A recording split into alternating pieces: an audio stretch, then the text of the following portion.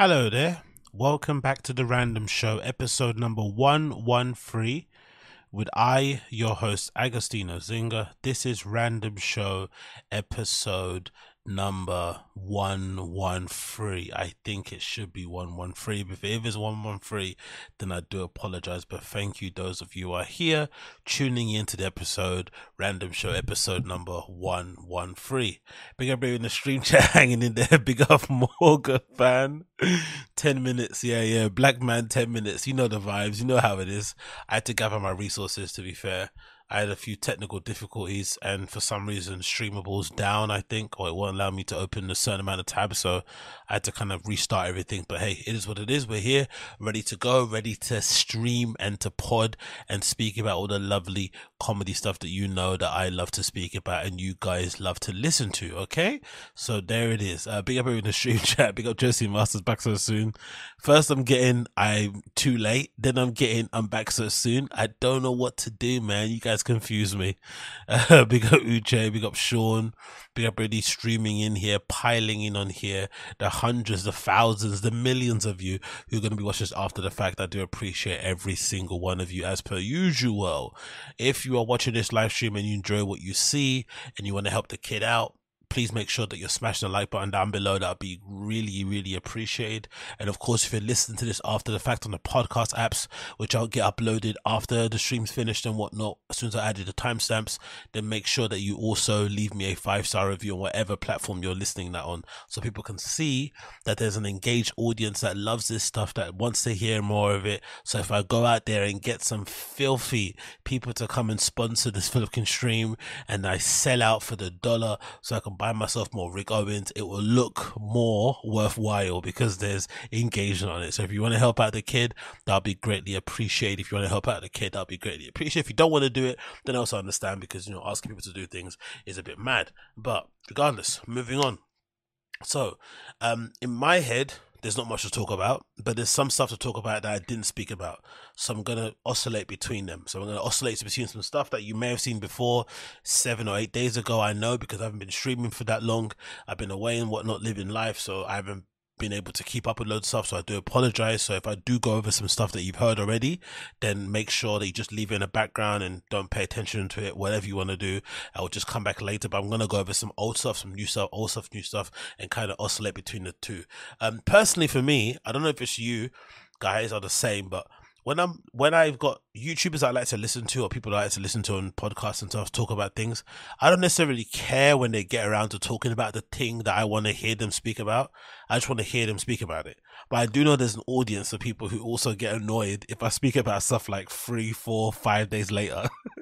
I don't know personally why, because I don't really give a shit, but I understand why people can be like, you know what, this is old news, move on. But whatever, like, I've just got around to it now, so please forgive me. I'm going to try and do my best and kind of oscillate between the both. Anyways, moving on. So quickly, to get on topic, there's some mad drama happening with No Jumper.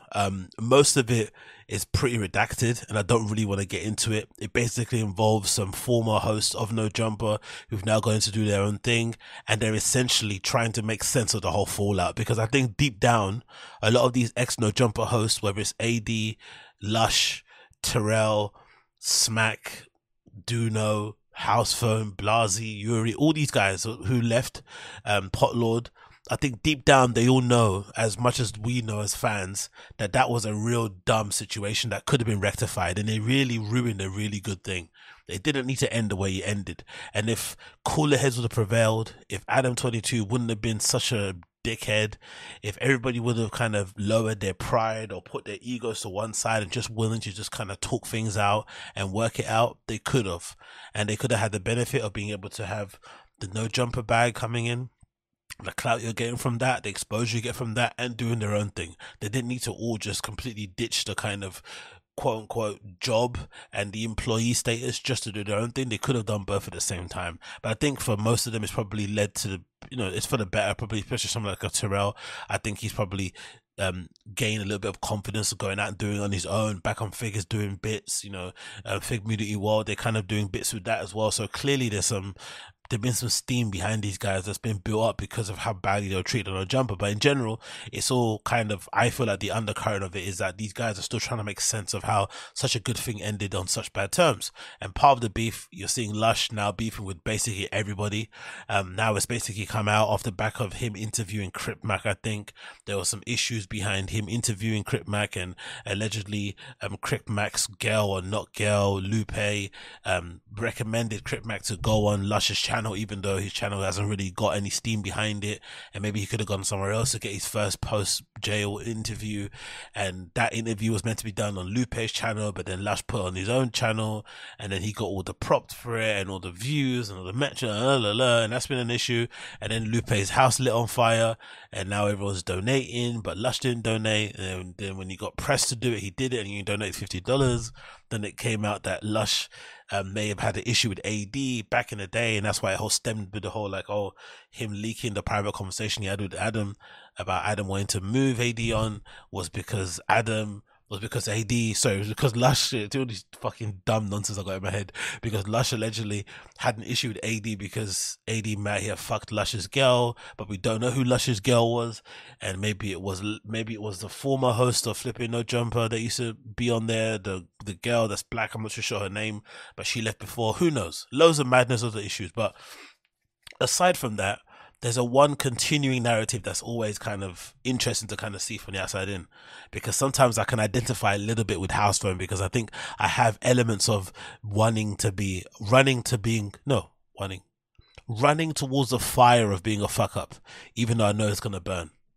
There are elements in me that I recognize. There are elements in my own personality and the way I carry myself sometimes I can see in House Phone a little bit, right? And this is a page or a screenshot, taken from the No Jumper subreddit of V2. I think someone posted on there, so big up you whoever posted it.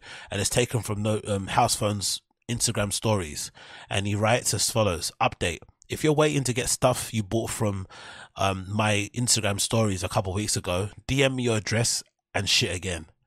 So House Phone, formerly of No Jumper, now of Reconnected, or is it Reconnected? Yeah, Reconnected, is basically telling people on Instagram stories that, hey, anyone that bought stuff from me directly, cash in hand, from Instagram stories, like old t-shirts, I'm guessing, shoes from his company, the Dice something, whatever the name is called, or whatever it may be, that he hasn't got a copy of everybody's details and addresses. He didn't make a note of it. Message him again so he knows where to send his stuff to. And this is like a typical scamming thing that all these guys do, right? Where they essentially put out these calls or people, hey, do you want to make some money? Do you want to collab, whatever, in an effort to get fans to send them money, and then they take the money, pocket it, and then they deliver or render services much later. So whether it's delivering a verse, getting you to do an interview, sending out merch, or stuff that you've legitimately bought, it always is the delay. There's never like an instant easy ship. It's always like you send them money, you don't get anything back. But with House Phone in particular, this is like a common narrative that kind of runs through his life, right? He's always kind of fucking up and never kind of following through, even with his business he's got with his shoe stuff. People seem to like these shoes. I don't necessarily am a big fan of them. I think the price tag's a bit crazy, but people seem to like them. And he can't even do right by just sending his fans shoes on time. There's always a delay. There's always something going on. And it's kind of a sign as a fuck up, and a sign of maybe of a drug addict type of behavior, where you're always in need of like a couple of dollars, $100, $200, $500 that you can want to scam people. So it's just so you can go pick up, because I guess that extra bit of money is stuff that you're not willing to take out of your company account, or stuff that you're not willing to take out of your salary when it comes in, when your invoice comes in, but you want to have that little pocket change to be able to go pick up a quick 8-ball or whatnot. And that's what is kind of giving me a bit of nitty kind of, crack addict kind of vibes. But the reason why I wanted to highlight this is that I'm interested to know, what is it about us, people from the outside, fans, friends, whatever it may be, why is it that we always give people like this second, third, fifth, fourth, seventh opportunities? Because I feel like in life, I've had similar occasions in my life, and maybe I still do have some now, where I've continually fucked up. I've continually done things that I feel like aren't representing me the best, and clearly are things that people don't like.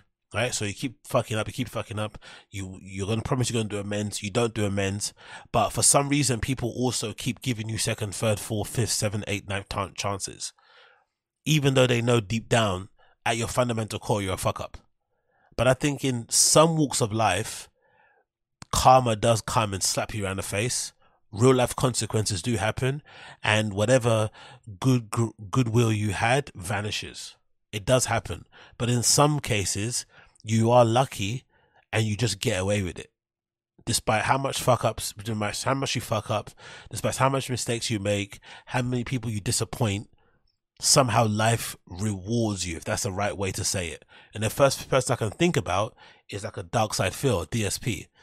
Right? He's a reprehensible, horrendous, scamming, lying, cheating dude, right? But in some way, shape, or form, he's managed to construct a life for himself where he's still able to make 100,000 a year from a combination of his terrible content and also kind of fleecing his fans and pretending he's always like living on a breadline when he makes enough money to support himself and his family easily. Right, and he obviously, uses whatever money he has left over for like, crazy gambling thing with WWE champions. But he, by all accounts, is a horrible human being. But still, for some reason, life hasn't, in the way that it would to regular people. If you did that in a workplace, you just would work terrible jobs until you wouldn't have any more jobs. You probably wouldn't have a wife. You probably wouldn't have a family. You maybe wouldn't even have a home. Life, like real life, kind of hits you that way. But some people, they just continually get away with it. And maybe you're kind of enabling it a little bit, like the fans of House Phone, like people like this. You only have yourself to blame. If you bought anything from somebody via the Instagram stories, maybe you have yourself to blame for trusting that person to deliver on their promise to send you said items. Like, you should have never ever believed them in the first place. You should have always taken what they were saying or the promises they were making with a pinch of salt, or you should have come into it thinking, you know what, this could turn left at any occasion as well. But people don't do that. And I'm curious to know what the reason is of people giving eternal fuck ups opportunity to make amends or to just fuck them over again and again and again. And again, like I was saying before, I'm speaking on it semi-biographically from my own point of view, because I feel like I've had similar type of traits. So sometimes when I look at House Phone, I think to myself like, rah, man, you have everything going for you. You're clearly a charismatic dude. You clearly have are able to, do well on camera and present content in a certain way. You've got a cool fan base who ride or die for you. All that malarkey's going on.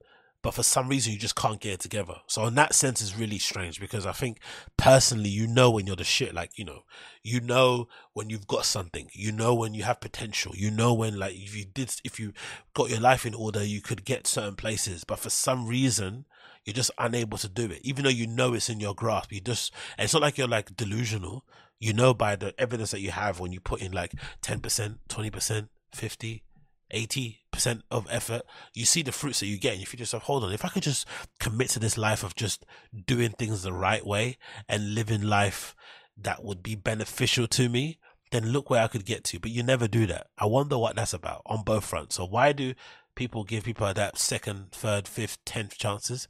And why do the people themselves not just get it together? Because, the fans who are willing to PayPal you money for stuff over Instagram stories, those are your real fans. Those are your real ride or dies. They're probably going to be there for you more than probably your own family and friends. Those people are really real. The fact that they're willing to send their hard-earned money to you via Instagram stories directly to your PayPal is insane, especially knowing your track record. And you can't even follow through and just do them a solid and just give them their stuff on time. You have to post up this Instagram story, which essentially says, I use your money as a quasi loan. Right? I didn't take any note of your details, and I'm just going to just use your money to buy drugs and chill out.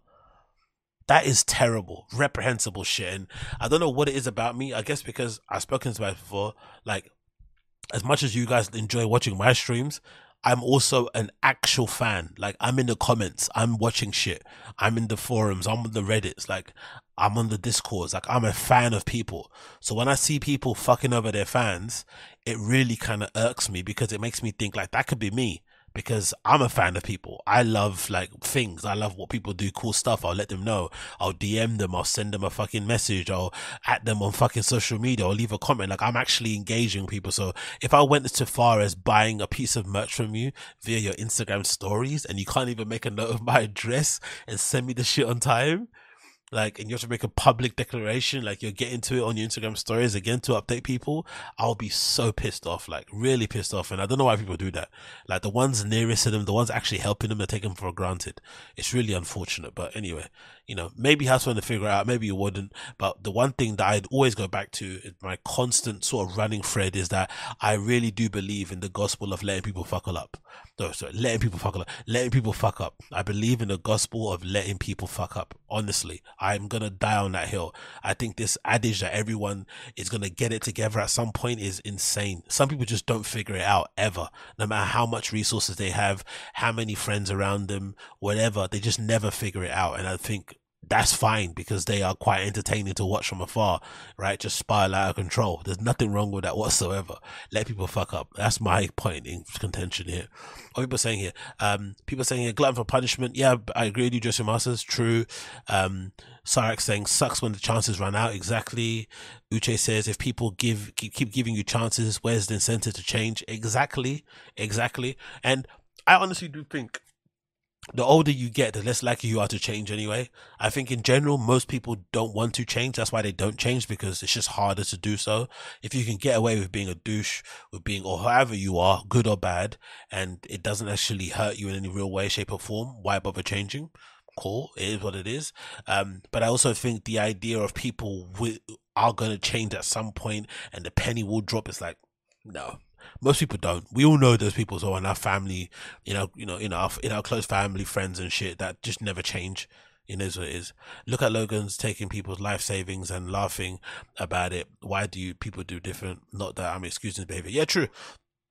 Exactly, it's true. No, I believe you. I agree with you. Like all that stuff I hate, I've always hated it. I think that my least favorite part, or my least favorite era, my least favorite era of like social media influencing, content creation, fan engagement thing was definitely the NFT, crypto coin era. That for me was my least favorite era, because that legitimately was influencers, celebrities alike, essentially exploiting their fan base, making money, hand over fist themselves, but knowing full well that most of their fans are going to get fleeced.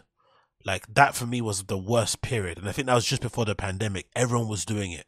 Crypto coins, NFTs, and flogging it to their fan bases, and essentially getting people in debt, getting them addicted to weird gambling and stock nonsense that doesn't make any sense, and just really fucking them over financially just so they could line their pockets. That for me, I think is reprehensible. More so for people that are like at the top, the ones that like have no excuse, that have way more money, day to day. They don't need to, what's really another million from a company that does crypto going to really make a difference when you're already making 500,000 a month anywhere already? Easy. You can make that in 2 months. Like you can't wait 2 months for $1 million to come in your account clean off your hard work. You have to kind of fleece and shill your fans. Like, nah, I'm not for that.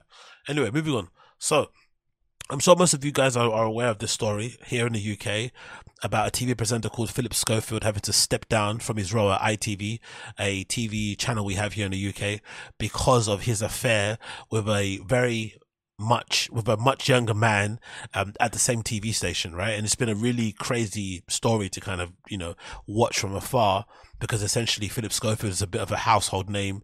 He's one of the co-hosts on This Morning, which is a really popular morning show here in the UK, mostly for mums and unemployed folks, because it comes on, during, I think, it's This Morning, so it's any time between 6 a.m. to 12, I guess. So most people are at work around those times, but it's a really popular show. They do cooking stuff, they have segments on news, they interview people. It's just a typical show that you'd imagine your mum or your aunties or your uncles would be watching and stuff, right? So it kind of is what it is, and people like it for what they like it. And the chemistry between Philip Schofield and his co-host, Willie Bolly something, whatever her name is really fun, really cool, and they've kind of had a lot of kind of viral giggly moments. Anyway, the funny thing about this for me, more so about this, is that obviously it kind of paints Philip Schofield terribly, because the affair with this younger man at ITV was, it's been rumored that when they first met he was 15. So even if they weren't, romantically involved when he was that age, there is an aspect to it that looks like grooming, where maybe, he waited until the kid was illegal, then they got into an actual relationship or whatever, maybe sexual in that way, in the same way that Dude 16 has been accused of doing his thing, right? Where he kind of met this girl when she was 18, and then when she was 21, that's when they got a relationship. So it's not technically, pedo shit, but it's definitely on the cusp of it, and it's definitely sus. It's definitely something that you look at your friend like with a side eye. The thing for me that's fascinating about this story, the thing that's fascinating for me is the aspect or the idea or the potential that you could have two pedos in one family. Don't you find that really interesting? And I've never seen that before in my life. Number one, I think it's probably the chances and the percentile of two brothers in one family being gay is definitely super, super, low, right? In terms of that, I'd imagine so. It's probably not likely that you're going to get two siblings in one family, especially of the same sex, who happen to be gay. But then to have two siblings from the same family who are gay and who are also into kids, that's also a bit wild. I don't think I've seen that ever. That's a really scary part. And if you're wondering what I'm talking about, Philip Schofield's brother, only a few months ago, actually not a few months ago, it felt like a few months ago, in May of this year, right, was jailed for child abuse. Philip Schofield's brother, Timothy, was jailed of child abuse in the 19th of May. Can you imagine that? So Philip Schofield gets done for essentially having an affair with a much younger man at ITV, which I think is against the rules. I think most broadcasting companies with their host, they don't really allow you to have even consensual adult relationships where you're both single or whatever coming into it. I don't think that's usually allowed. They usually, they usually go against that. And I think anybody that's worked in a workplace, especially in a bar or a restaurant, mostly where you're contacting people, or you're in contact or with your, fellow colleagues a lot on the floor, bar floor, shop floor, you would know it is kind of annoying when two people start hooking up in the same workplace. Especially if they're actually in a relationship. It is a bit annoying. When they're fucking, it can be a little bit, whatever, funny. But when two people are actually in a relationship at workplace, it can be annoying. So I can definitely understand if you're a corporation, broadcasting company, it's probably not the best in terms of morale and professionalism and just, vibes to have people kind of hooking up all over the place. You probably have to put it in writing and contracts that, hey, this is not allowed. With some very, with some exceptions here and there, but all of it's not allowed. But the thing that makes this interesting, if I'm not mistaken, the whole premise of this is that he steps down, but this comes out, right? And then he also then reveals when it comes out that he's gay. So that's what makes it extra sussy. That he led a life as supposedly a straight man when secretly he's gay. But then when he does come out, he only comes out because he's been exposed or maybe being blackmailed behind the scenes, who knows. Then it comes out he had to quit and get fired because of this affair he had with a much younger man. So imagine all those fucking things going on around your head, if you're Philip or someone in his family. And then on top of that, imagine the fact that his brother just recently got done for child abuse. That's a really crazy thing about it, that you have two brothers in one family who are both technically pedos. That's pretty wild. But the people that I feel the worst for are definitely the family. His family, sorry, right? His wife and his two daughters. Can you imagine how that must feel? The whirlwind of emotions they must be going through. To, number one, find out that supposedly their dad is cheating on their mum, right? And they're going through some issues they're going through as parents do. Adult shit that as a kid you can't really get involved in it, but you're disappointed in your dad, you're maybe pissed off at how your mum is reacting to it. It's just going to cause lots of issues. You're thinking, are they going to get divorced? You don't want that, you may be siding with one person, siding with the other. All the issues are going on. Then you find out along the way that it wasn't just like an affair, conventional one. It was with a much younger man. So it definitely lifts up all sorts of questions regarding your dad's sexuality. Then he comes out and admits that he's actually gay. So what has his relationship with your mum been this whole entire time? And then, of course, you're obviously thinking about your fucking uncle who recently just got done for being a pedo. Can you imagine what that must do? And this is something I don't think that gets highlighted enough in these sort of stories. The damage it causes for the families involved.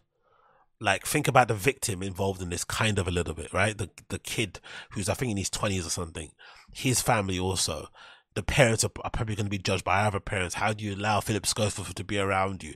It was clear that he was a nonce because, you know, ITV maybe protected it and knew about it. It was like one of the worst kept secrets around town, blah, blah, blah.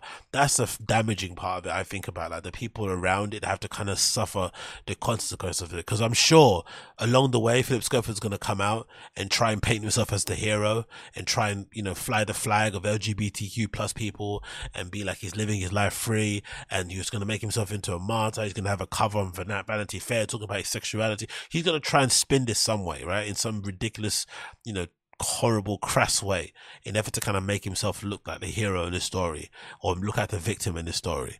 But the real victims are the family, who had absolutely nothing to do with it and are now by proxy being dealt a horrible hand. I'm sure the mentions of these young girls are fucking awful. The comments are disgusting, probably. They probably deleted any social media you already have. Imagine what the mum's going through. Having to figure out, the wife's having to figure out to get around the idea of like your love of your life, the person you want to spend the whole life with, has been living a secret life. They've been secretly gay. And I think most women, from what I've heard, speaking to women, you know, here and there and whatnot about certain things, one of the worst nightmares that most women always have is, you know, their husband coming home to them and telling them not only that they're breaking up with them, but that they, you know, that they've always been gay. Like, that is a horrible, you know, thing to kind of deal with at the best of times. Imagine happening like this. Absolutely heinous. So Philip Schofield's out here stepping down from ITV, clearly admitting the affair. Let's quickly read this article here. Oh, it's not article, it's a news clipping, but whatever, you can get the idea of what that is about there. And of course the news there courtesy of the brother as well. But let's play a little bit actually of the Sky News clip here, see what they're saying.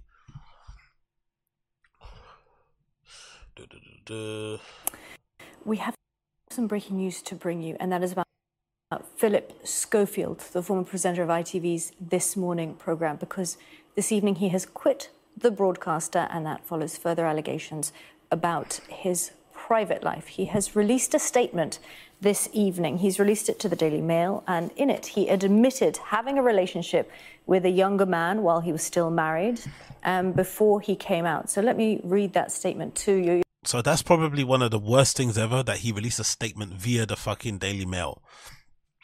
That obviously proves that there's obviously some indication that there's probably more to this story than meets the eye.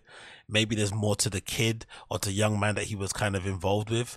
Maybe there's other people that he maybe have done things with that are going to also come out of the woodwork. But this is a very preemptive, let me get my narrative out. Let me also go to the most toxic of platforms in Daily Mail, who are probably willing to put whatever they want on there and kind of get them in my favor or get them under my good graces. Like, there's some level of damage control there. That definitely isn't a good sign. But the optics of it are horrible, isn't it? Like, you know, you come out, then you, like, you know, you come out, but then it comes out that you come out because of this. It's like, oof. You're having a look at it now.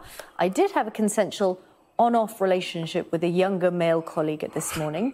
Contrary to speculation, whilst I met the man when he was a teenager and was asked to help him to get into television, it was only after he started to work on the show that it became more than just a friendship. Imagine using that as an excuse. I know I only met him as a kid, but we only fucked when he was an adult. It's like, sometimes I wonder with some people, man, the lack of shame and embarrassment and just, I don't know, willingness to just admit fault and just say, hey, I fucked up there, is just insane. Like, it's insane. That's why sometimes I think some people at their core are just corrupted. Like, corrupted to their core. Their moral compass is just all over the shop. So there is no saving them. It just is what it is. But Jesus Christ, what a defense. That relationship was unwise, but not illegal. It is now over. Mr. Schofield goes on to say that in an effort to protect my ex-colleague, I haven't been truthful about the relationship. But my recent, unrelated departure from This Morning fueled speculation and raised questions which have been impacting him. So for his sake, it is important. So hold on. So he's basically saying he didn't quit This Morning because he was having an affair with this younger man. He quit it for some other reasons. What are the other reasons, bro? What are the other reasons? What could the other reasons be? What other reason could there to be to quit one of the most successful morning shows in UK history? Something that probably made him a millionaire, I would assume, twice, 3 times, 5 times, whatever over. something that probably was able to create a pathway for his kids to get into TV too, family and friends, right? The fact that he's got so much goodwill over there in ITV, maybe he got his hands in other pies, and he quits it out of the blue. Why would you quit that? That's like a job for life. That's a job literally you can do until you're old and grey. He's already old and grey, but you can do that forever and ever and ever. It's not a job that kind of requires you to be young and sprightly. So the fact that you quit it would raise alarm bells, especially when you see on screen that the chemistry between him and the Willy Bolly woman isn't what it was at one point. So people start asking questions. For me to be honest, I am painfully conscious that I have lied to my employers at ITV, to my colleagues and friends, to my agents, to the media, and therefore the public, and most importantly of all, to my family. I was about to say, in this whole entire statement, you know what's funny about this whole entire statement? He speaks about the kid, the little twink that he's been hooking up with at ITV. He speaks about the twink more than he speaks about his own family. That is a really big indictment. I bet you any money, if you was to sit down his daughters and his wife and actually speak candidly to them about their dad, about their husband, and actually ask, what he's like as a human being, I bet you the word narcissist would come out a few times. Sociopath would come out a few times. Self-absorbed would come out. Don't get me wrong, he's a TV presenter, but there's definitely something that would come out about his personality, because to put that entire statement out and to not be thinking about your family, how that's impacted them, the embarrassment, the shame, the abuse they're getting online now with the trolls and shit, to not have them be at the front of your mind in every statement and just mention the twink first. I'm so very, very sorry, as I am for having been unfaithful to my wife. I have therefore decided to step down from the British Soap Awards, my last public commitment, and I am resigning from ITV with immediate effect. Oh, really, dude? You're resigning? Cool, man. Expressing my immense gratitude to them for all the amazing opportunities that they have given me. So that is the latest from Philip Schofield this evening. He said that he is stepping down from hosting the British Soap Awards. That was meant to be his last commitment, and he said he's resigning from ITV with immediate effect, and he's given this statement that I was just reading to you. It's funny though, isn't it? Because for the longest time, people have always suspected that he was gay anyway, but in England, we have a history of like male TV presenters and just people in entertainment in general who are very kind of campy and have a particular kind of way they kind of, act and stuff that typically people would think is gay, but isn't. It's just be like a theater kid type of energy. So people just leave people alone and mind their business. It's kind of different to America, I think. I think in America, you'd be digging into it a little bit more. So maybe people just had their suspicions, but didn't really care. It is what it is. Let him live his life. But then it finally does come out and it's like, okay, we're not surprised. But then when it does come out in this way, it's like, fucking hell. So what? ITV were covering his back and keeping it secret because they didn't want to, let go of their fucking cash cow, whatever it may be. Maybe putting that kid, the twink, in harm's way as well by covering Philip Schofield's back. Like an open secret in the industry, his family and friends and other fucking colleagues in the industry protecting his back. It's just so weird. It's so weird, man. And the amount of grooming and abuse and fondness for young people and young kids and whatever that occurs in the entertainment industry is, for me, one of the most interesting and scary things about that scene.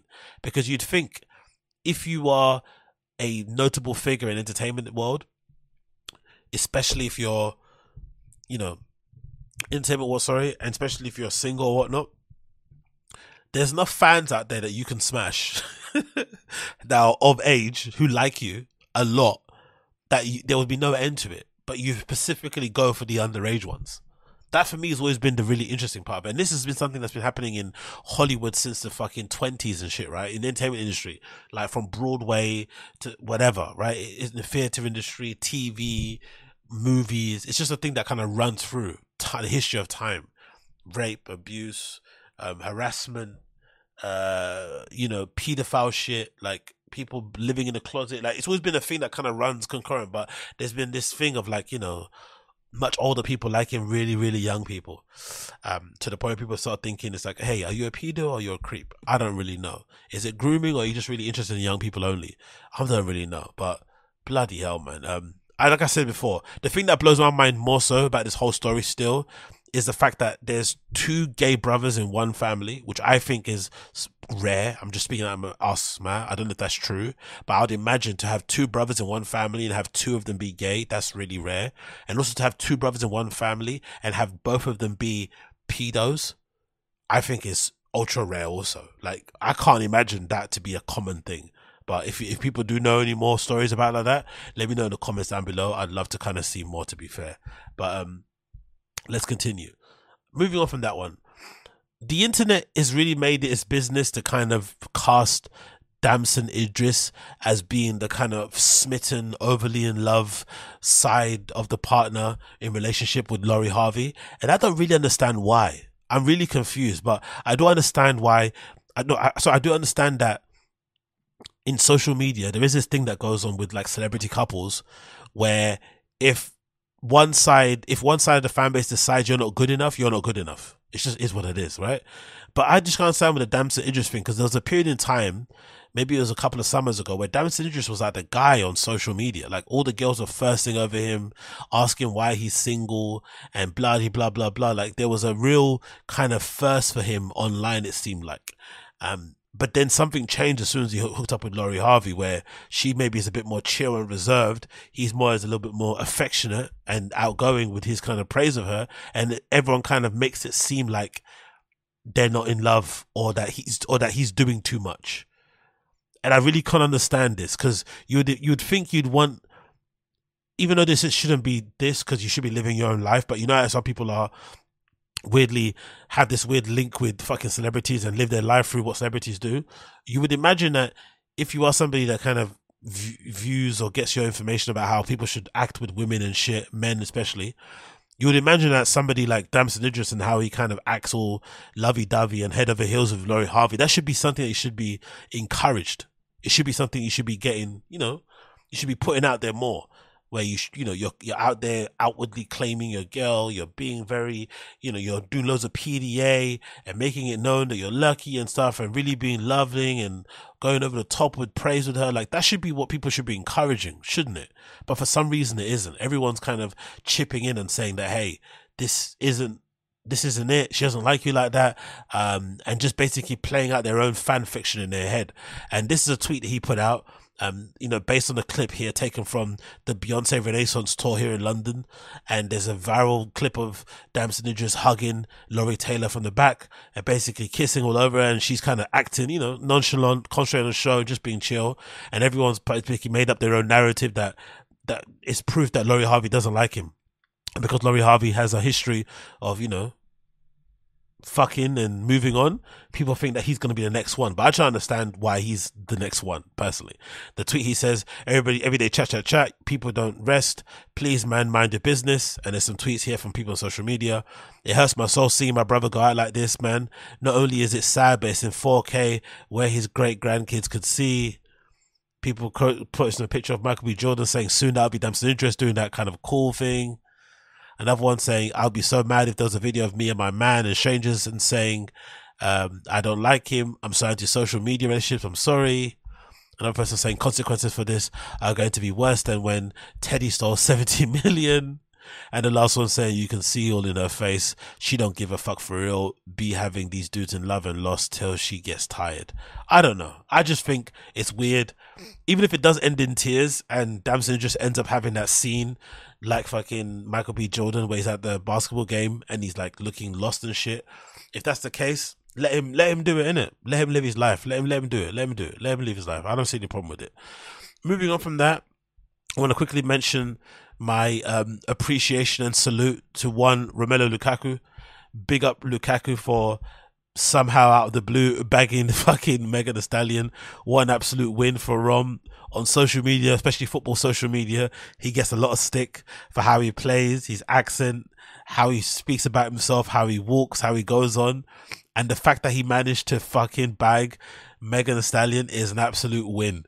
No lie, that's the win and the fucking turnaround of the century, especially considering the Champions League final is coming very soon. Inter Milan versus Man City. And the fact that Lukaku has Megan Thee Stallion on his arm now, best believe we're going to see the best version of Romelu Lukaku you've ever seen play football for Inter Milan. So if you're wondering who to bet on, if you're a betting person and you're going to be watching fucking Champions League, and you're thinking Man City are going to absolutely destroy Inter Milan, which most people do believe, myself included, if Romelu Lukaku starts, or even if he comes off from the bench, put your money on Inter Milan making the upset of all upsets. Because if she's in the stands watching him, Roma's going to show out on the pitch. He's going to fucking show out, I guarantee you. So if you're doubting, you want to make some money, and you want to, a little bit of a fucking good odds and shit, please make sure you put some money into Milan.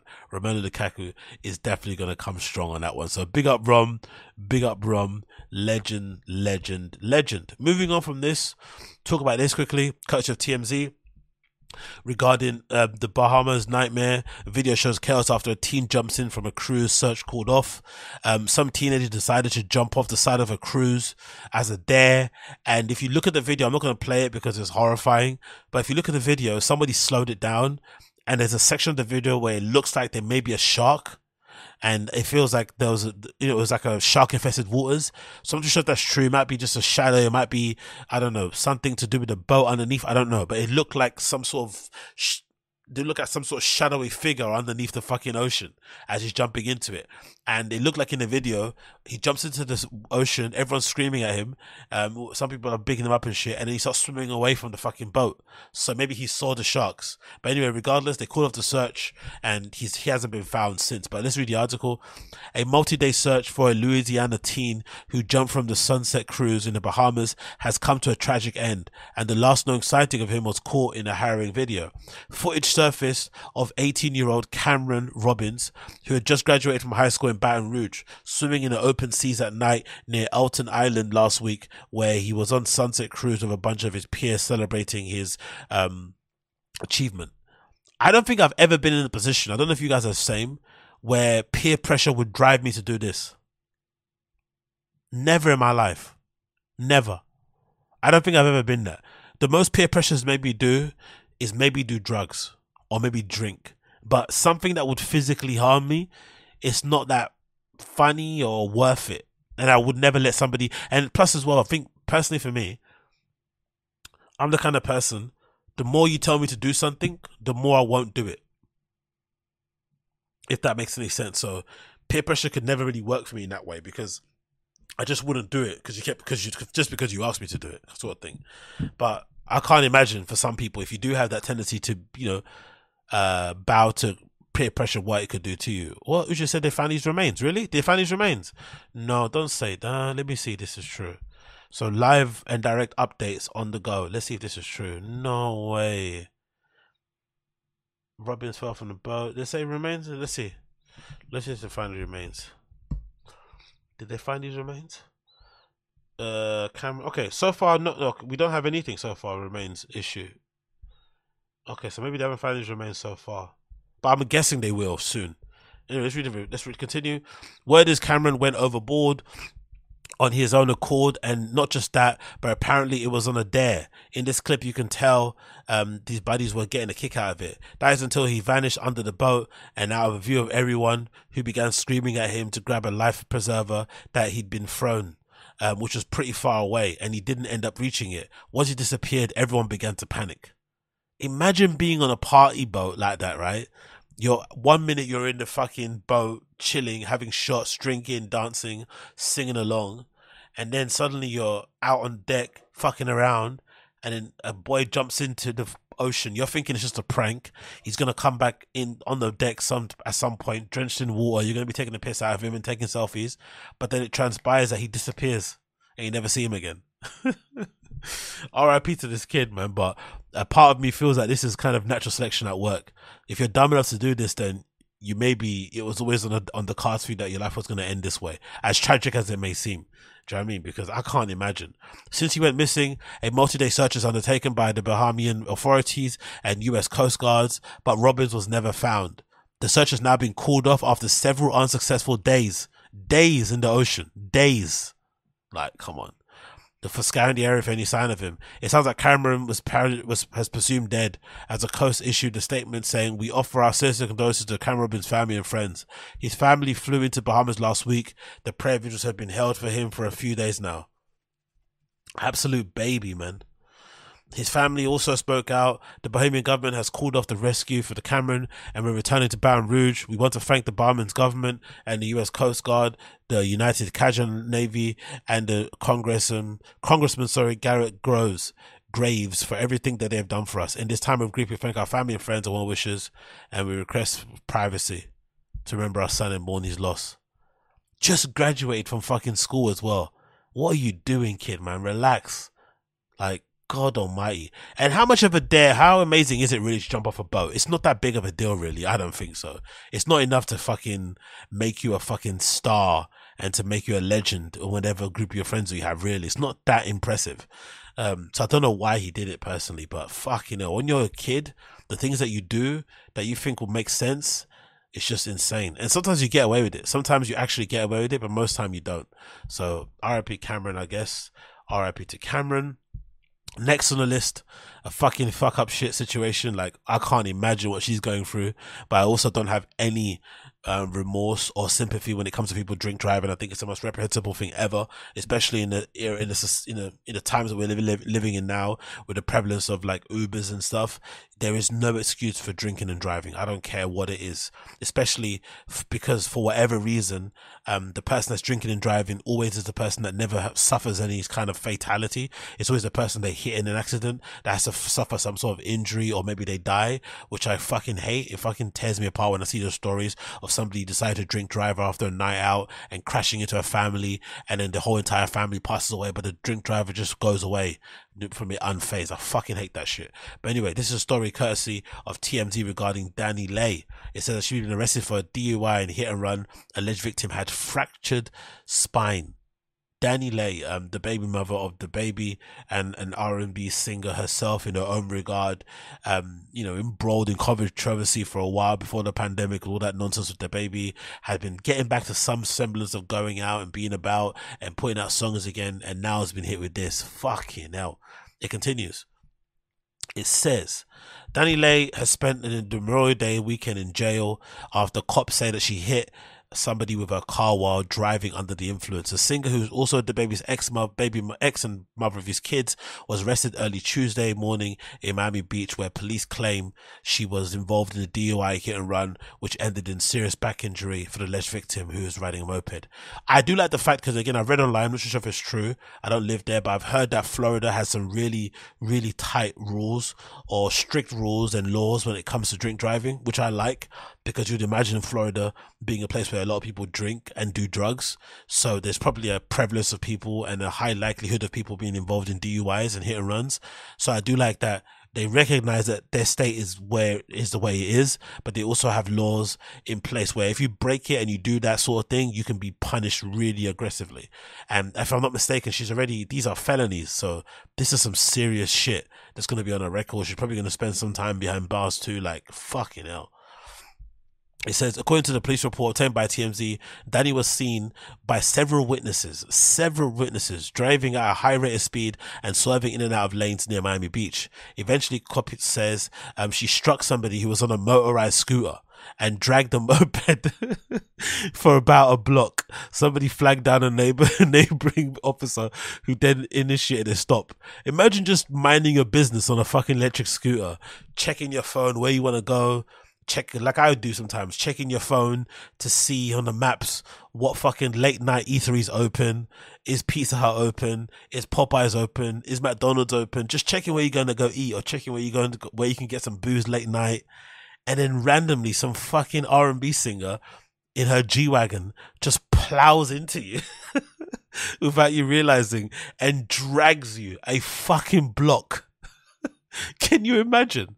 Drags you're minding your business. You probably got your slides on, some shorts, a rinky dink vest, like I've got, just like chilling, minding your business, and just hits you with a fucking shiny black, gold, green G-Wagon. In the paperwork, the cop describes Danny as smelling of alcohol, and he conducted a field sobriety test which says she failed, and she later then took a breathalyzer. Is there something in American law, you guys tell me in the chat, where if you're under the influence but then you run away, is it like something you can prevent yourself from being breathalyzed? Is that true? Tell me. I think there's some loophole, right? Like if you're drinking under the influence, driving under the influence, and you get stopped, or you're in a crash and you run away and you come back. Is that true? Tuesday says it's hit and run. Yes, you can flee the scene. And that technically means what? The DUI is not. So then they can't breathalyze you because they have no idea whether or not you drank at home or at the scene, right? So you're just saying, yeah, if you hit and run and make it home and get inside before the cops stop you, then yeah, you're golden. Thank you, Uche, but that is some scummy shit, innit? That is some scummy, deplorable shit. You hit somebody, unintentionally fair, but then you drive off, don't check on them, go home, drink some water, spray yourself with some mouthwash or whatever, in the hopes that you're going to get off of it so you don't have to breathalyze it, and then leave the person on the street, bloodied, internal organs all over the place, spleen, spinal cracked. That's some disgusting shit, man. But yeah, thanks for the loophole info there. Thanks to Uche. The officer claims she blew 0.15 and 148, nearly twice the legal limit. Danny is cuffed and taken to jail, where she was booked in for 3 felony charges. Driving under the influence and leaving the scene of the crash, serious bloody injury, DUI, damaged property. As for the person who was hit, cops claim that she's treated at a hospital where we were told the doctors that she's going to make that. She suffered a kidney laceration. That's a cut in the kidney, and a spinal fracture. Yo, a spinal fracture is no joke, because I know how much it hurts when you're doing deadlifts and you don't kind of wear a belt, or you don't brace yourself properly, and you pull a muscle next to your spine, like, in that kind of spinal area, you pull a muscle there, you strain your muscle. I know how much that hurts, so I can only imagine how much it must hurt to fracture your fucking spine. Like that is going to be, especially on a fucking scooter. Like, God almighty. What's Martin Moose saying here? Remember John Jones running from the scene after hitting the pregnant lady? He ran and got lesser charge. Oh yeah, true. You're right. Thanks, Martin Moose. You're definitely right. So Ucho's right also. You just have to get home first. But she couldn't get home because she didn't know that she had the fucking scooter and the person underneath her G-Wagon. So it's a bit too obvious there. But yeah, this is really bad news for her. Personally, because I would assume, because you're looking at some sort of civil suit, obviously the criminal proceedings, the damage it will do to your reputation. It also kind of puts some validity to what the baby was saying about her. She's clearly somebody that can't handle her booze. The driving home drunk thing, as a mother, new mum, is fucking insane.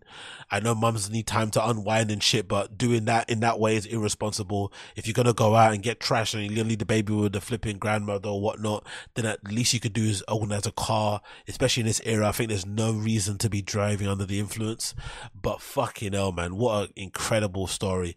And yeah, it's probably not going to end well for her in this case, because this is looking kind of serious. Unless they figure something out, I don't really see it ending well. Anyway, moving on from that one.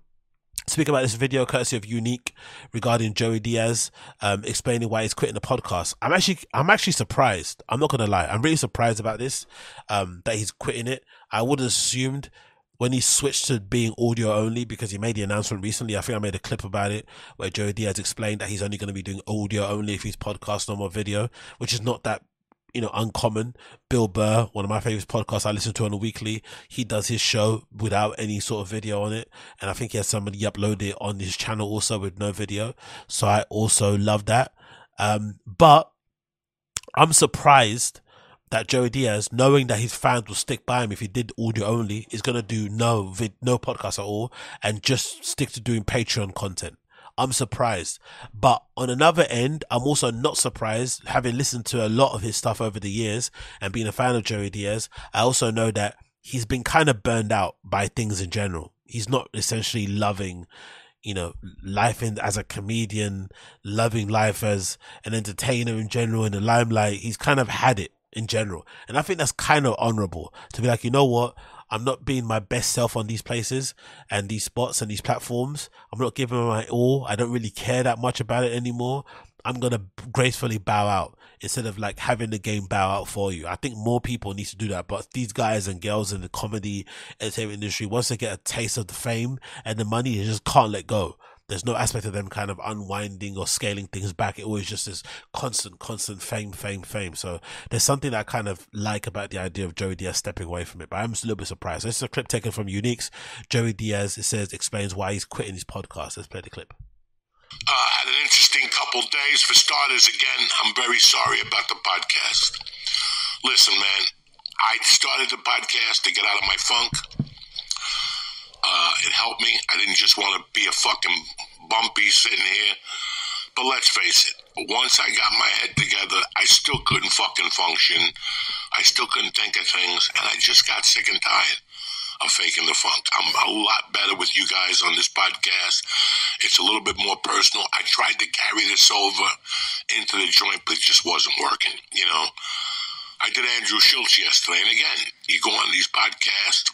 These podcasts are successful because of the energy, guys. My podcast had no energy no more. I was getting burnt out just by the powers that be. And it was just time to shut it down like I did with the comedy in January, just to see what the fuck you really want to do. I will continue the Patreon. This week we will not have a movie of the week because, to be honest with you guys, we were going to... Anyway, you got the gist of it, right? You got just what you're saying. I personally think the Joey Diaz podcast died the moment Lee Syatt left the original pod, which was The Church of What's Happening Now. I think when Lee Syatt left, or they decided to end that when Joey Diaz wanted to move back home and be closer to his family, that's when the podcast ended. Even he did try to restart it and have something to do during the pandemic and lockdown. He didn't want to be with his family all the time and kind of wanted an outlet to speak about certain things and rant and whatnot. The joint was never going to replicate The Church of What's Happening Right Now. It ended when Lee Syatt left. But I also have to give Joey Diaz, I feel like, a lot of credit, because I feel like other people in his position, especially other comedians and stuff, would have tried to have paid for Lee Syatt to go and move out with him to New Jersey, or said to him to move out there with him so they could continue the show the same way, because they just couldn't let go of the, you know, attention that he got them and whatever it may be. But I feel like the fact that Joey Diaz took it upon himself, because I remember I'm a fan of Joey, so I pay attention to the show. I remember he specifically told Lee that he wanted him to go and live his life. He was always a bit guilty. He felt like that he was robbing Lee of his youth and stuff, which is dumb, because Lee loved fucking Joe Diaz and still loves him to this day. He was happy to be there, but for the longest time, Joey kind of felt a bit guilty that, you know, he was getting him hooked on drugs. He was getting him high all the time. He was taking up his time, that he wasn't going out and doing things by himself in terms of being a comedian or making it or doing a podcast, blah, blah, blah. And he maybe thought, in some respects also, he maybe had a fear that Lee Syatt might end up like a Brendan Schaub. He might just hitch his wagon to Joey, and in a way, it means like he's entirely, you know, forever kind of tied to him, and it means that also Joey doesn't have agency in his own career, and he also has to kind of keep it going because he has this guy to depend on. So I felt like it was the most selfless move in his regard, Joey Diaz, to say, hey, Lee, you're still in your prime, you still have a lot of potential coming up, and you're young and shit. Go out and explore life. You know what I mean? I'm going to go back home and move my family. You go out there and explore life and do your thing. Obviously, I'm not naive enough to know or to not believe that there was more to it. I'm sure all the cancellations also added to the extra fear and kind of tendency to run away from the industry, LA, and kind of move away to LA and move away to flipping New Jersey and because of his family. I'm sure there's a lot of self-preservation involved there also. When Chris D'Elia, Brian Callen, all these guys were getting cancelled, even when the Louis C.K. shit happened, it kind of shone a really stark light on the comedy scene. And all these male comics started to feel really nervous because they've all got crazy skeletons in their closet because of the times they've been on the road, and they've cheated a million times, and they've maybe fucked up and did a couple of dilly-dalliance with people that they shouldn't have. Maybe they've done some rapey stuff, maybe they've done some pedo stuff, whatever it may be. It made everybody in the scene nervous, clearly. And I think at the time when that Amy Kaufman girl who wrote the op-ed or the opening piece on destroying fucking Joey Diaz, right? And essentially, she was kind of putting the fear of God in everybody in that scene. And I remember there was a period of time, if you remember your law, just after Brian Callen got cancelled, there was a period in time where there was a rumor going around that Amy Kaufman girl was allegedly going around to different comics, going to different clubs and stuff, and getting real accounts on these horrifying stories about comedians and what they maybe have done with women and shit.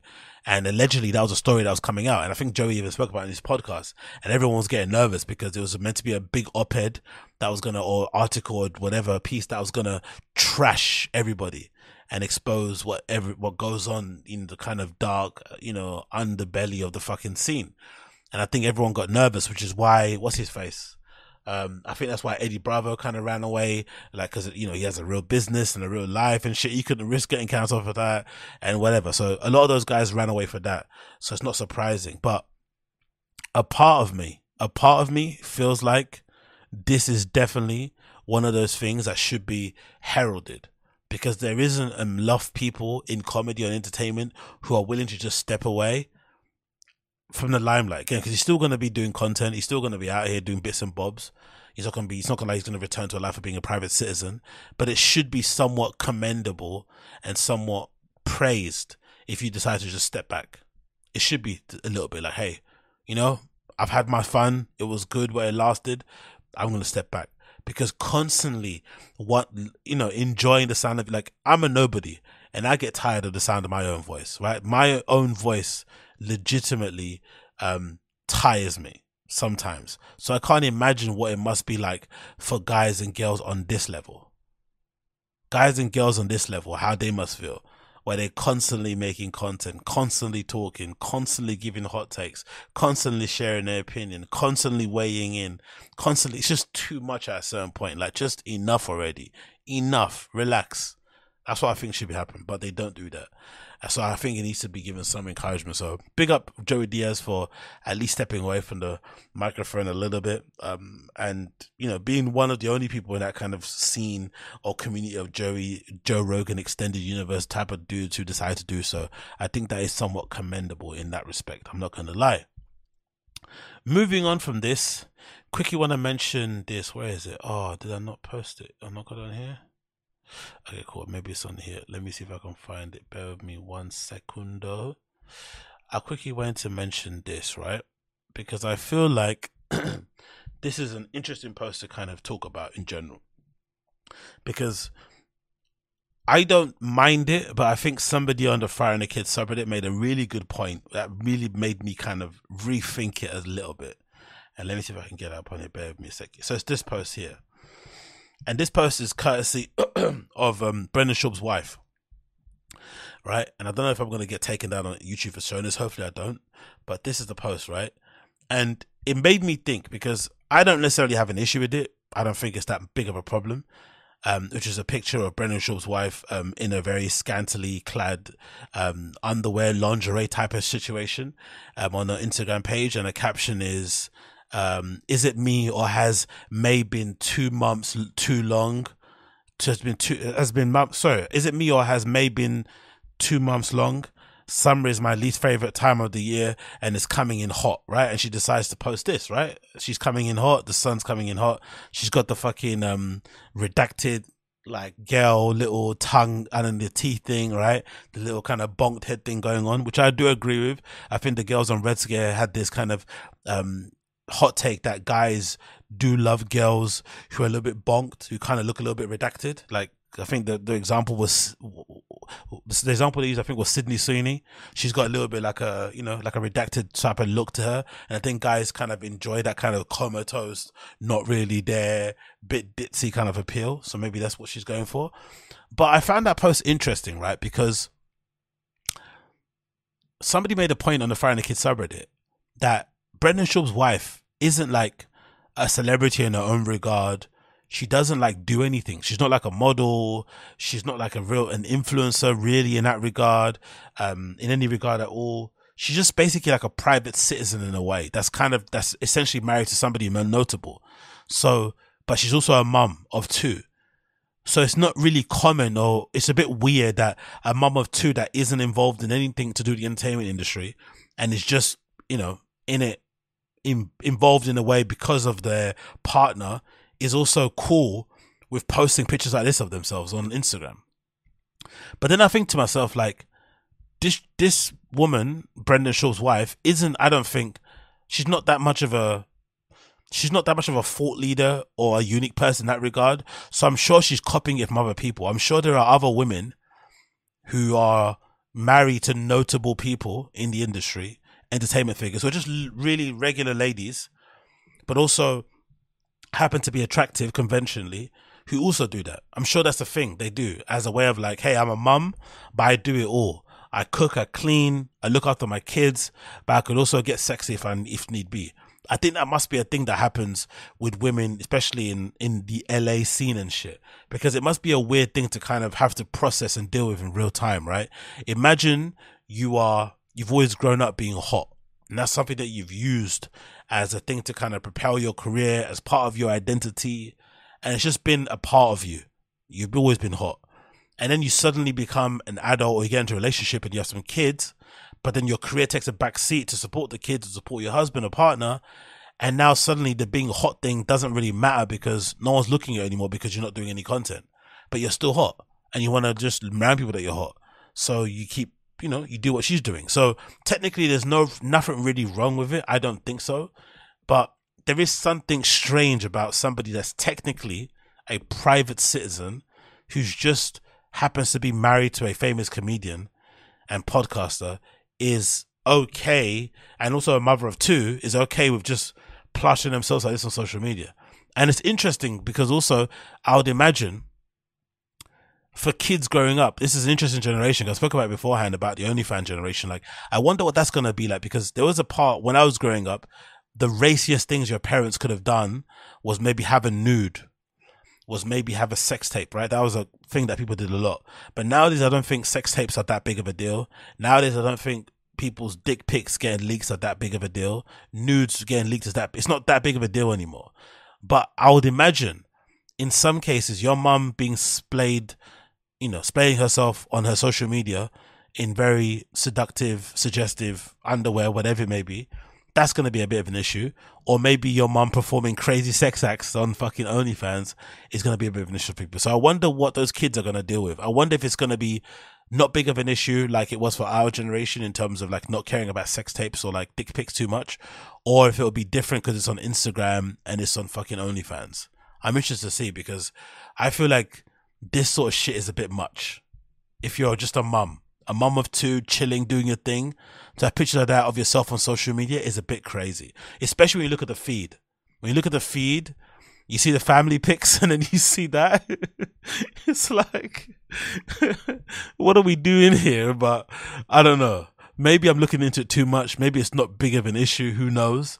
But that is super, super interesting, because it kind of feels like, it's the sort of stuff that you'd see somebody that is maybe technically single would do. Maybe. I don't know. Maybe it's a thing. Maybe it isn't. I don't really know. Personally, I wouldn't have an issue with that. If that was me and that was my partner, I really wouldn't care. It really wouldn't bother me. But somebody in front of the kids, somebody just did make a good point. Like, hold on. She's like a private citizen. She's got kids at home. She's just married to a comedian. She doesn't do any content online. She's not an influencer. She's not a model. She's just like a mum. Like, technically basic, why is she doing this? I was like, yeah, true. Why is she doing this? I don't know. Maybe she just enjoys how her body looks on camera. That could also be a thing. Anyway, moving on. This clip courtesy, or this picture post courtesy of the Comedy Mothership. I'm going to get to a point, right? This is a post taken from the Comedy Mothership where the caption is just legends and future legends all in one night, right? I feel like the person that manages the Comedy Mothership social media account is always quietly, slowly, in a really subtle way, trolling fucking Brendan Schaub. I know this is kind of like main character energy type of vibes I'm giving here, but I've got a feeling the person who manages the Comedy Mothership, Joe Rogan's comedy club out there in Austin, Texas, whoever manages this account is trolling and basically taking the piss out of Brendan in a very subtle, not so subtle way. I feel like that's some ways, because this caption is so unnecessary. Just legends and future legends all in one photo. So essentially, if you're not part of this group of guys, you do not matter, right? You simply don't matter. Like, and Brendan Schaub being a close friend of Joe Rogan's and clearly somebody begging and pleading and hoping to get back into their good graces and be invited there. The fact that he's not involved in this, collage of killers and 1,000 only comedians, it must fucking brutalize the guy. But I'm starting to get to a point, and I mentioned this before, being a, bona fide contrarian. I'm starting to get to a point where I might start defending Brendan Schaub on this, I might start being the guy that starts defending Brendan Schaub. I swear to God.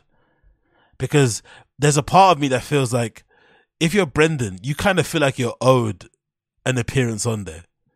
Right? Joe's for the longest time been backing you up. He introduced you to comedy. He pretended to be your best friend, your mentor, your guru, your North Star.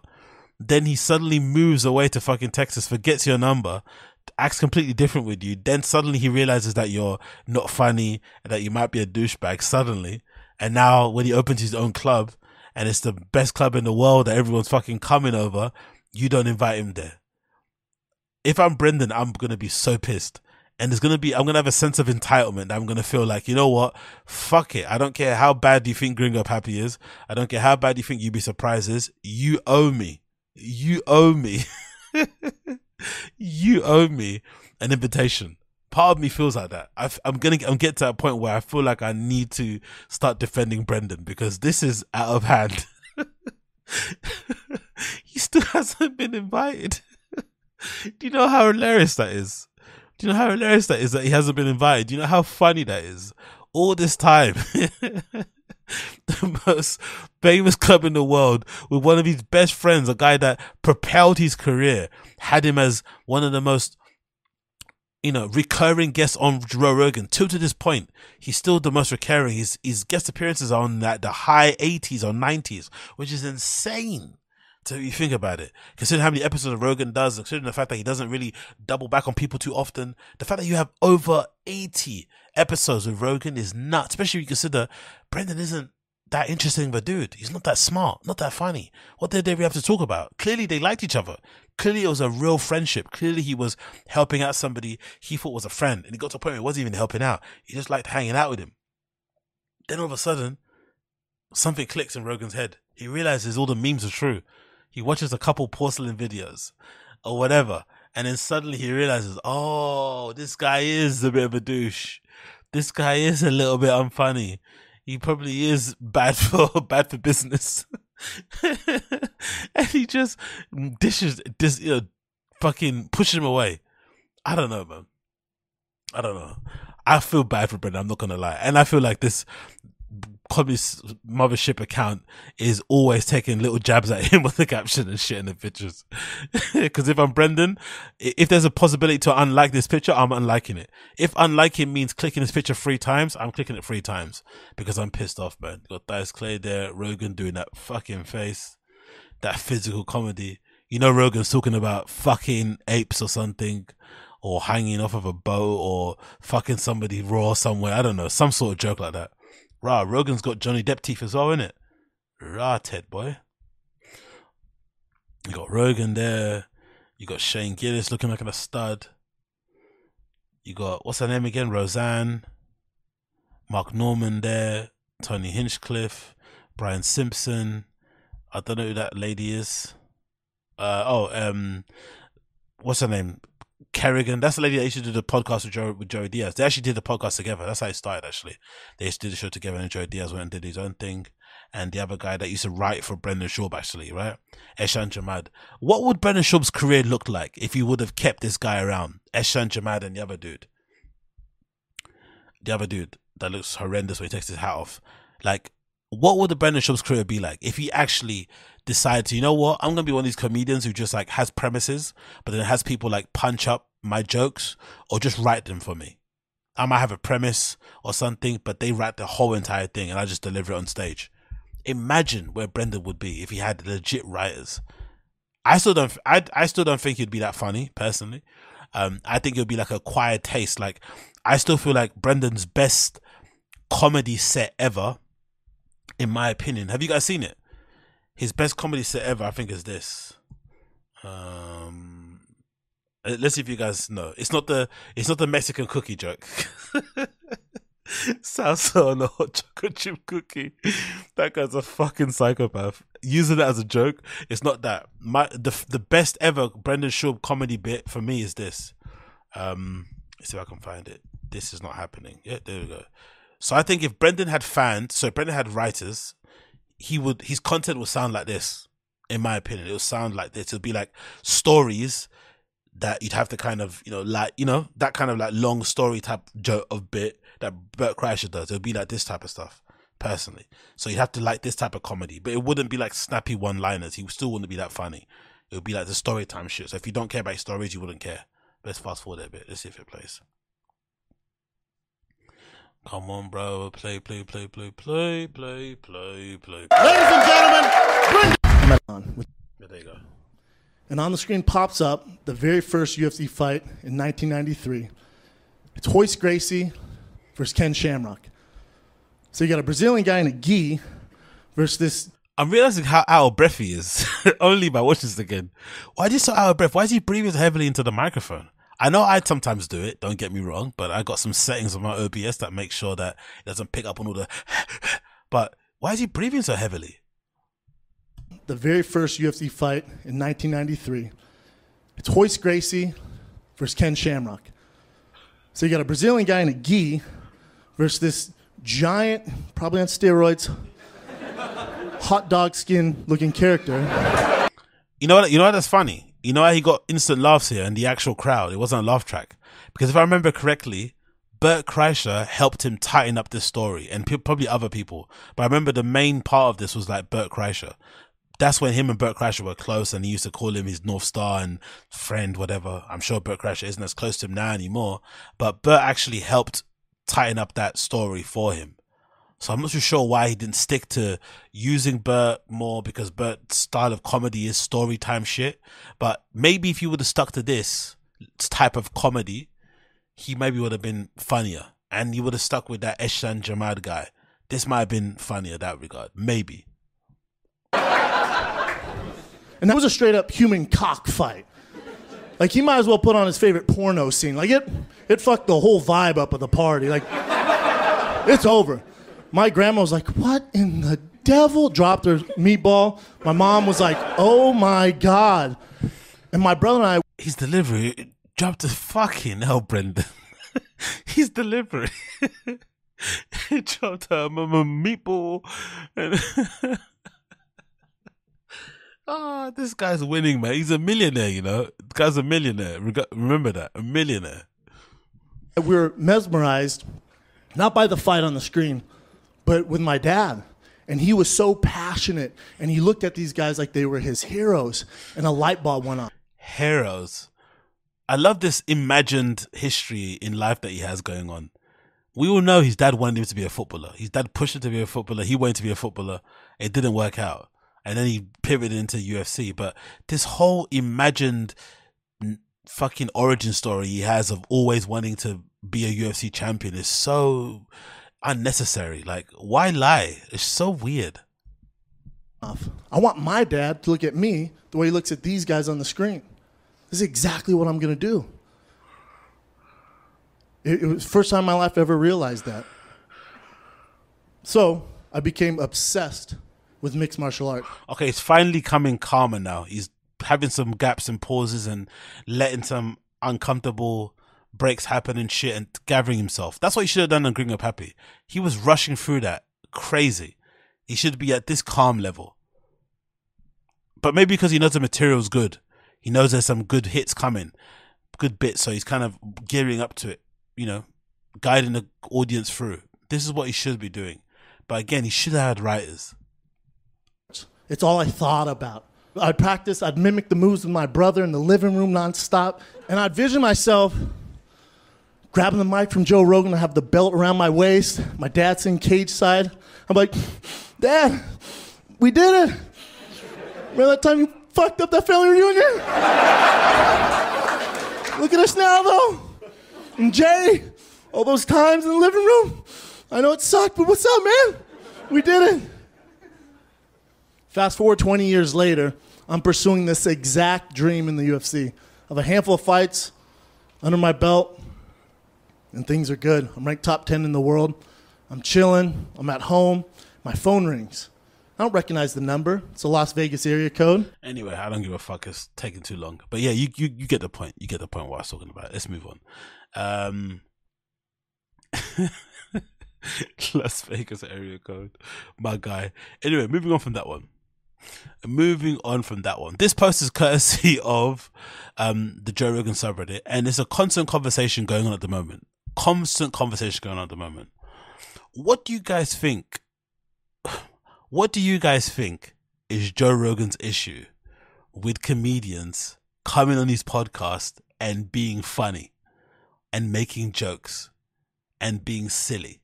Why does Joe Rogan seem to hate it so much?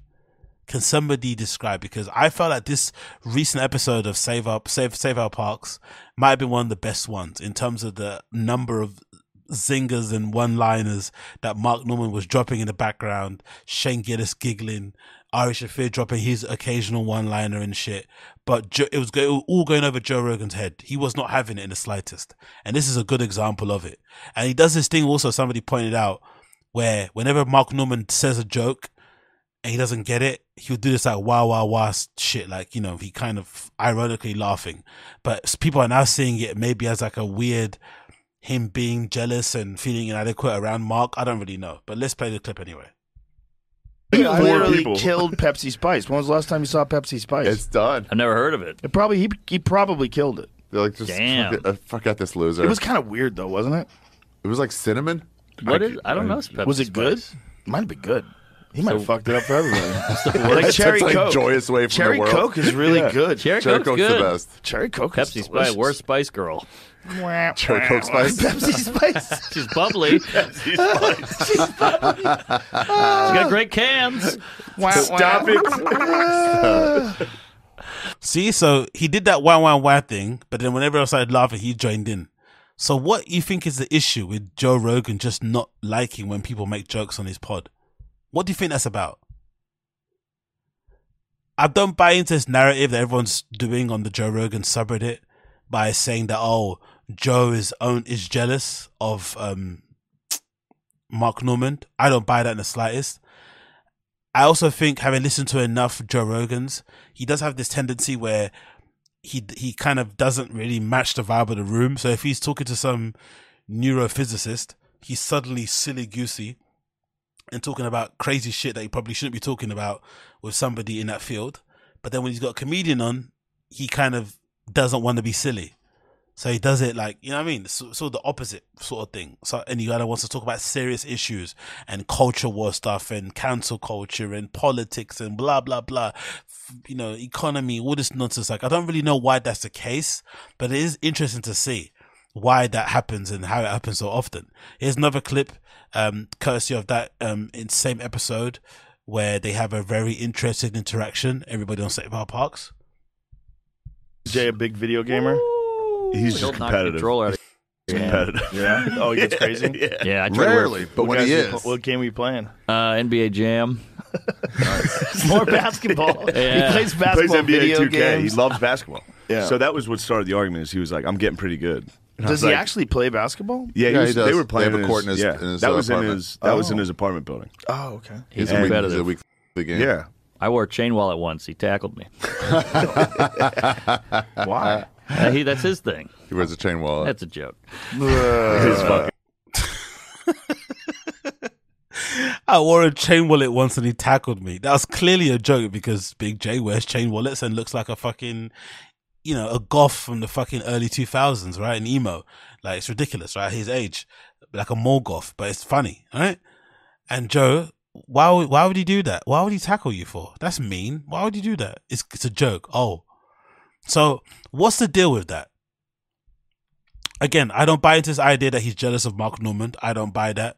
Because I also think this is one of the rare instances on Joe Rogan's podcast where he gets to talk to people who don't mind shitting on him, who don't mind teasing him, who don't mind making him the butt of the jokes. He actually enjoys this, especially being a filthy rich white man. He probably gets loads of people sucking up to him and wanting to coach up to him and be his friend and whatnot, and never really talk quote unquote normal to him. This is the one occasion he does get to do it on his pod, where no one's trying to suck up to him really that aggressively, and they're having a laugh, joking and making, inside jokes on, without him being involved in any way, shape or form. So I think he kind of enjoys that.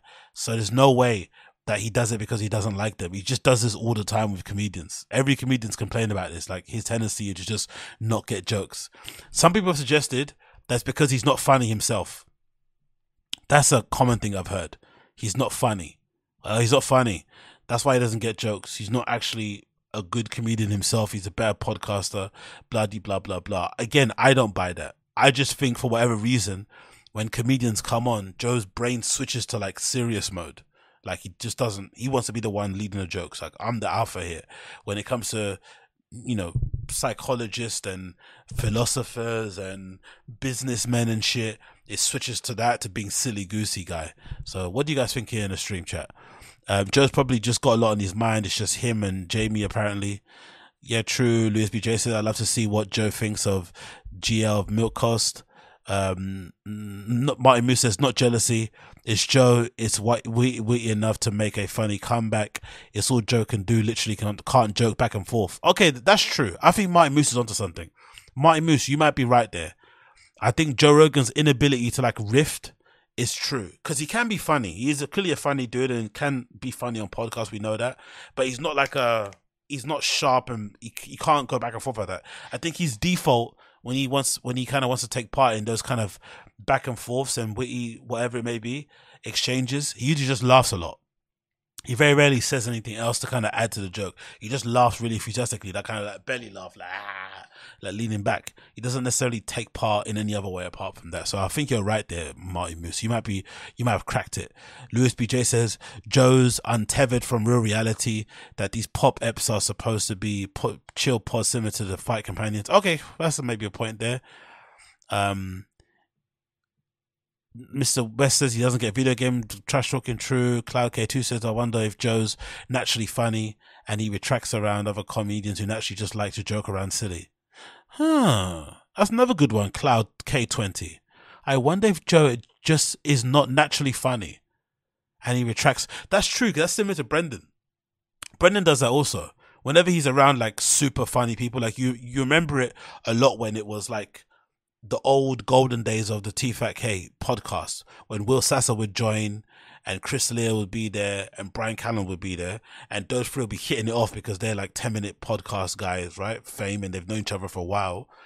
And Brendan would just kind of like go into his shell. He wouldn't know what to say. He'd just be laughing nervously along.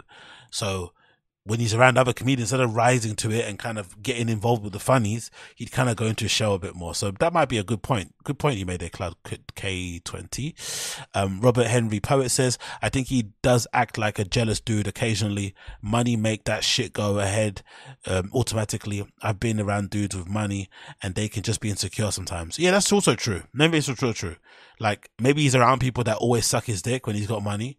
So when he's around people that don't really care that much about him like that, it can maybe make him feel a little bit away, and he kind of wants to reassert dominance by, hey, I'm serious now, no jokes. Maybe that's a good point as well there.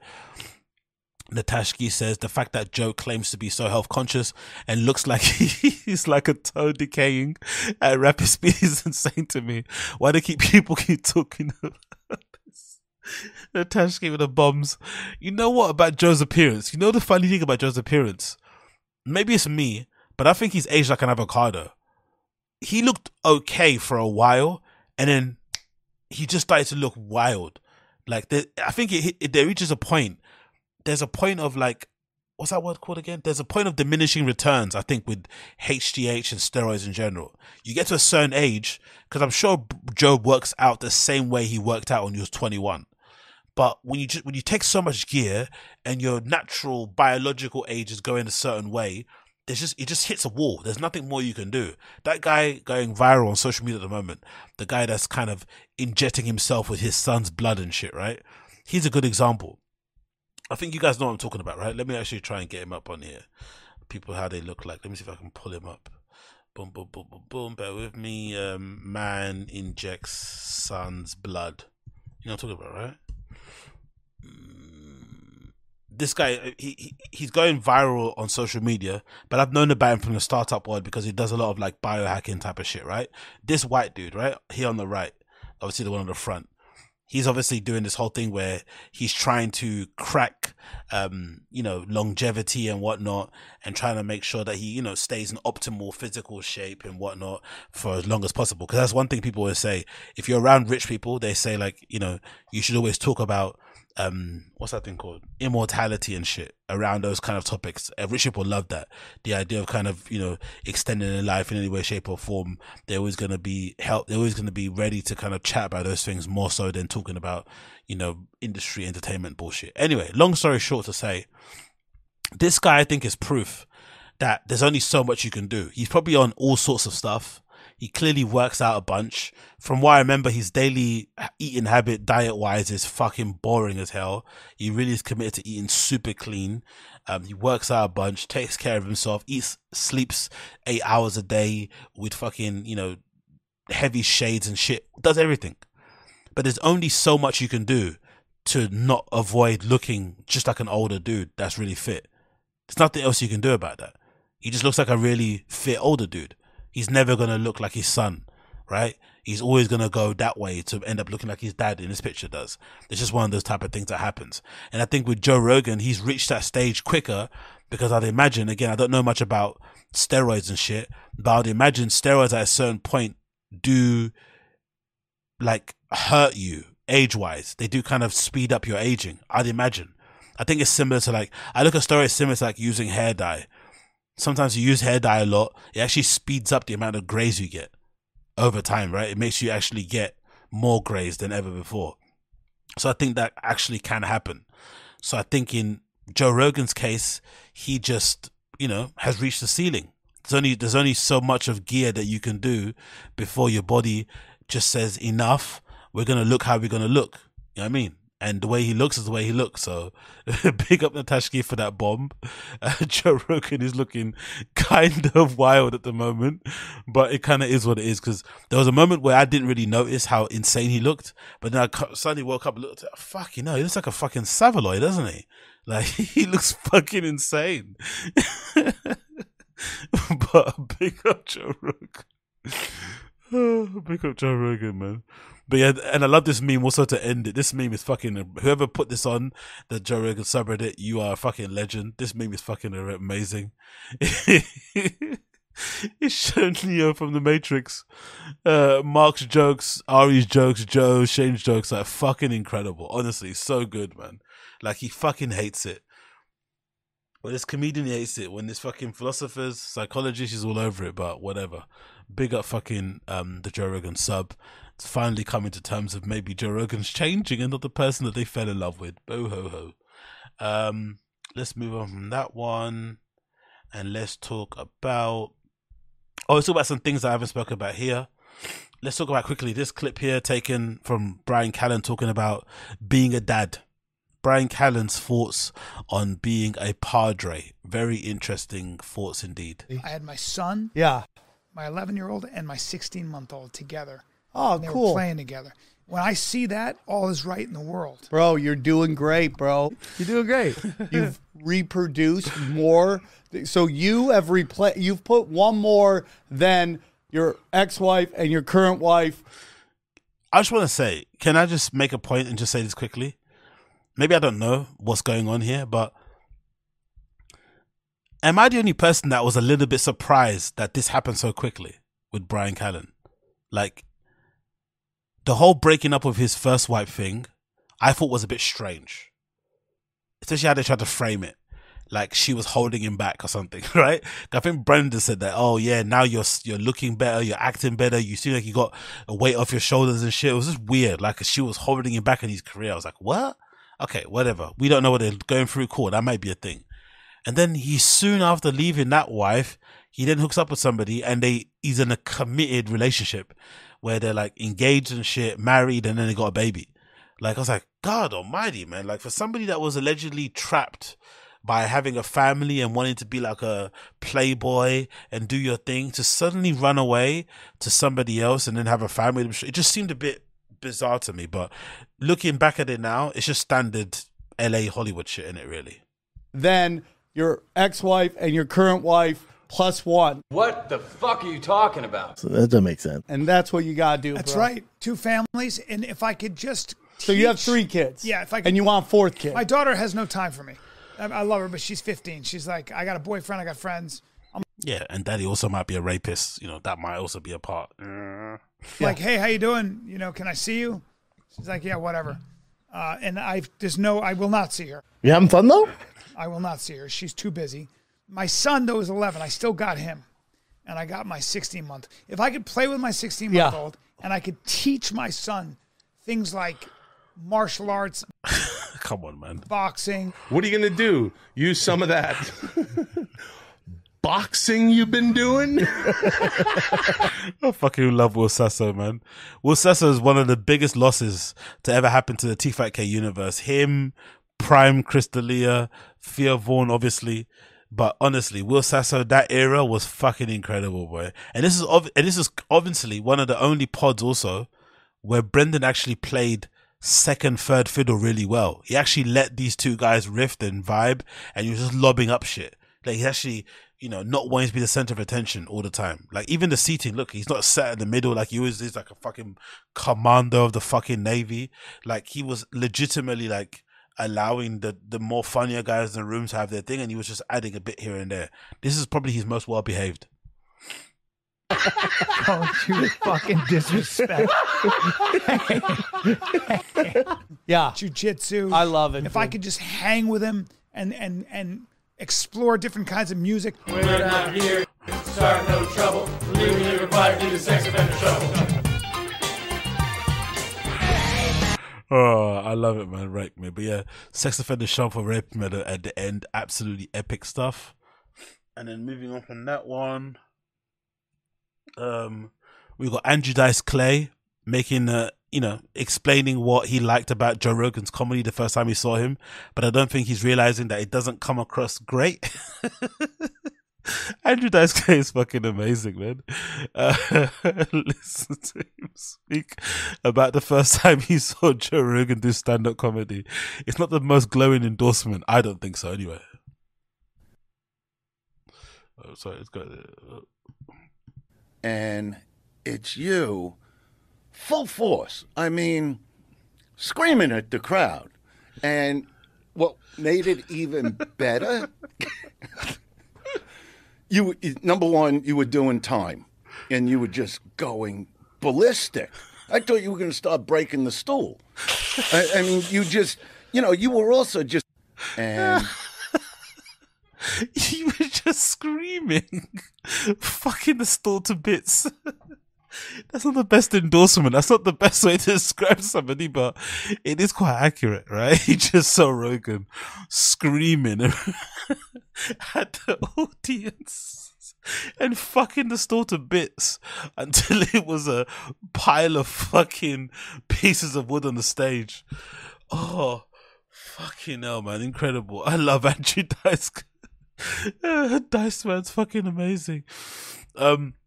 Some people didn't like the fucking episode because they felt like he was sucking up to Rogan too much. The energy was a bit off, but I did enjoy that, to be fair.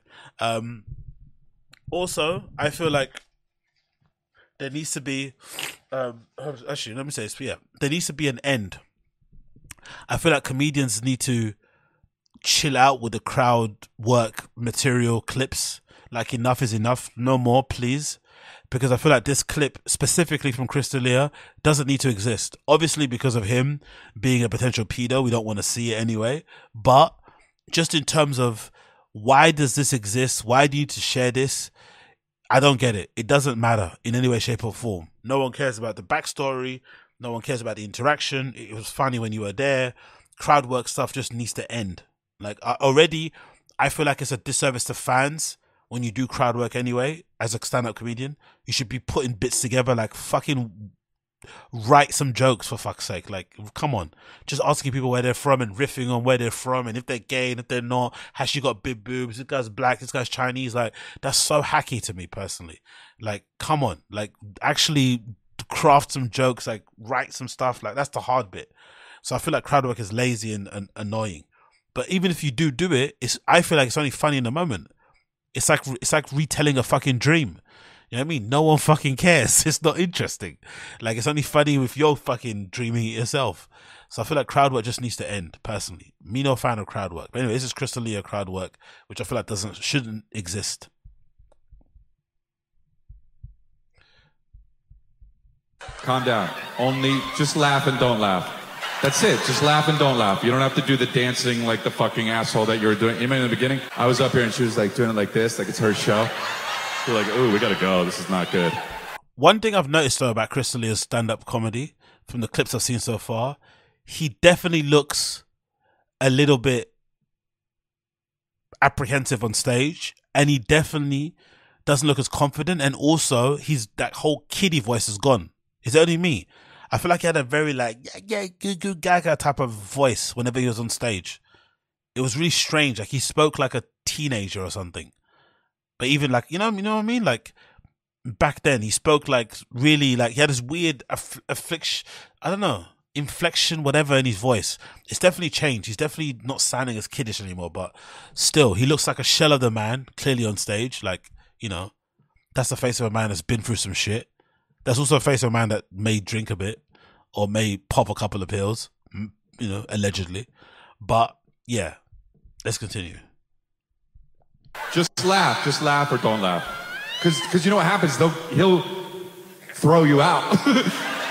And he does it like this from the feet. So just chill.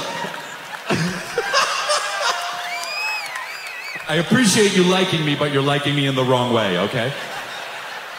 And also, you're not a child, so, you know, stop. You want me to get her now? Here we go. Just fucking... Oh no, the cops are here. Oh no, fuck, she has to go. Oh well, let's just wait it out. I feel bad, but in a way, you made your bed, you know? Yeah.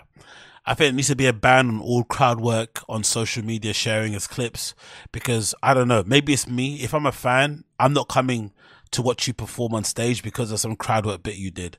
I'm coming on there because I think you're funny on pods. I've watched your specials and shit. That's why I'm coming. But I'm not coming to see you because of shitty crowd work bits. I'm not.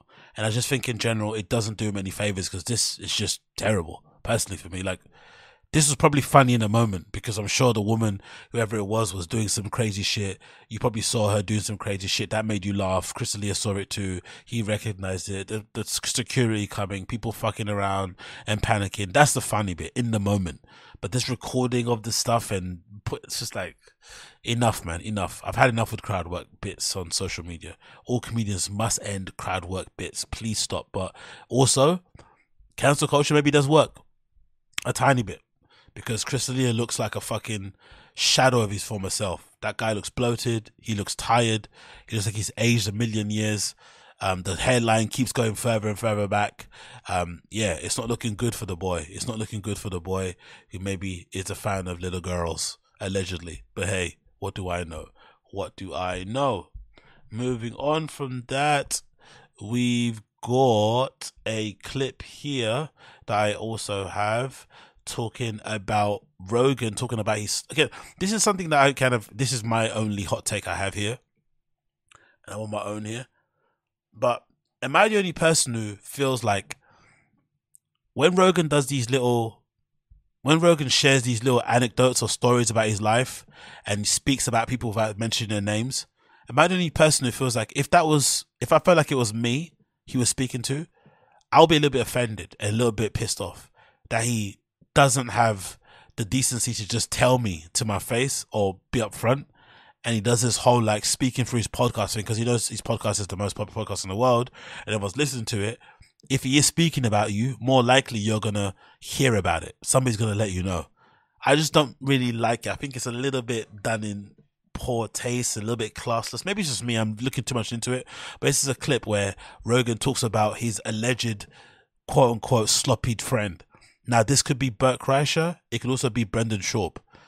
But it's somehow him, you know, in a weird way mentioning it without mentioning it. So this is the clip here. Let me see if I can play it for you guys.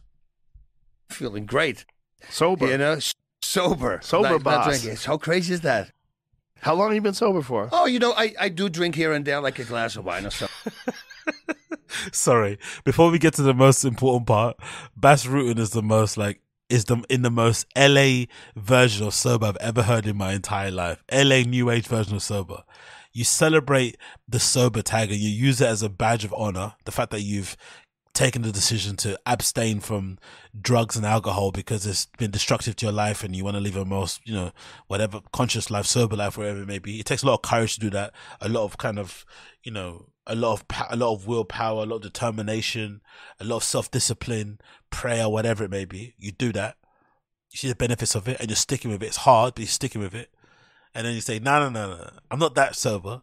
I'm actually, I still have a drink of wine here and there, we'll drink a glass of wine with some dinner with the wife. How can I say no? I just love that side of things where in this era, we want all the praise for doing the thing, but don't actually do the thing. Love it. Something, but for a while, I think for the last 5 years. I'm taking it down to that myself. I enjoy the marijuana and I enjoy some other stuff that's safe and effective, but I am pretty much done with heavy drinking. I had a friend recently that got off the rails drunk, and it was so sad to watch. He was so debilitated that I was like, I think I might be done. Yeah, it was awful. When you're sober and you see someone just shit-faced, obliterated, can't form sentences. Yeah. How would you feel if he was talking about you and he said that? Wouldn't that make you feel like shit? That Rogan is taking a somewhat private encounter that you had together and essentially using it as the basis of him changing his entire life and then broadcasting it to his audience of millions. And painting you out to be a fucking alcoholic. Again, it could be anybody. It could be Bert Kreischer. Someone said Shane. It could be Brendan Schaub. I feel like Joe Rogan does this a lot. He sends messages to his friends through his podcast without actually telling them. And I don't know. Part of me will feel a little bit annoyed about it. It's cool that I'm friends with Rogan. You call him as a friend. We can hang out, have drinks. That's the cool part. But as a human, I'd be a little bit annoyed that he uses me as a fucking anecdote.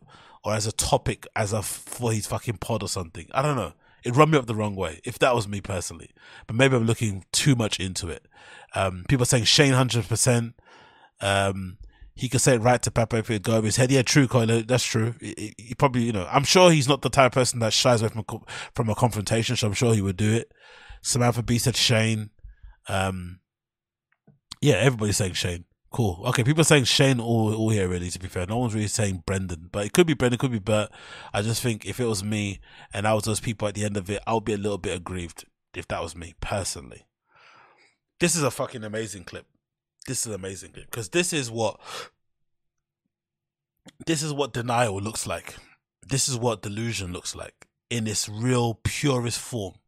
I swear on my life, this is delusion and in its purest form. And lack of self-awareness is purest form. Personally for me, you can't get any better than this.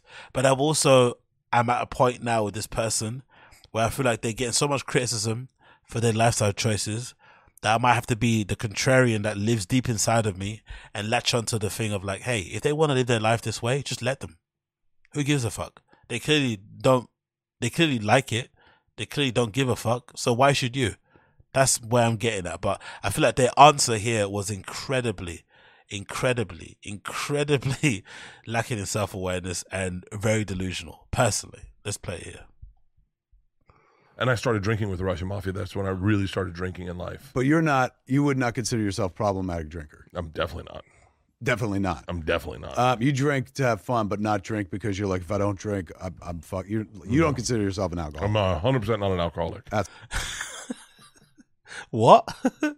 Bert Kreischer gets asked categorically, do you consider yourself an alcoholic? He says no. And you're like, excuse me? But we all do. Everybody else thinks you're alcoholic, but you don't. How is that possible?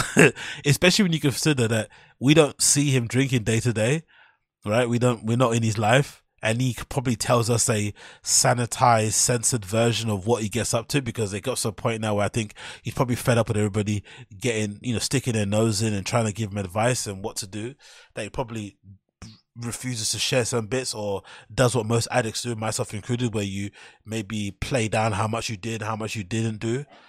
And I'm sure he does that. So the fact that he's saying that as an answer is fucking insane. The fact that he did it so quickly also is a sign of how in denial he is. Let's do it again one more time. Because you're like, if I don't drink, I'm fuck. You don't consider yourself an alcoholic. I'm 100% not an alcoholic. That's consider yourself an alcoholic. I'm 100% not an alcoholic. Consider yourself an alcoholic. I'm 100% not an alcoholic. That's awesome. Good.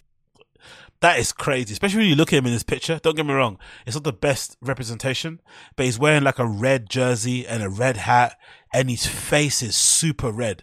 And for the longest time, Bert would always say this is because of his rashes. He's got some sort of allergy thing, which I'm sure is true. He probably has some sort of eczema or psoriasis, I'm sure. But it's probably not helped with the drinking. I'm sure drinking the way he does isn't going to help things. Yeah, what we just saying? Yeah, literally every alcoholic on earth has said that exactly. He's been going through hard for 30 years. Kevin Smith looks like if Jake the Snake got bit by his own snake. But I also think, in my eyes, I'm getting to the point now where I feel like people should just leave Bert alone.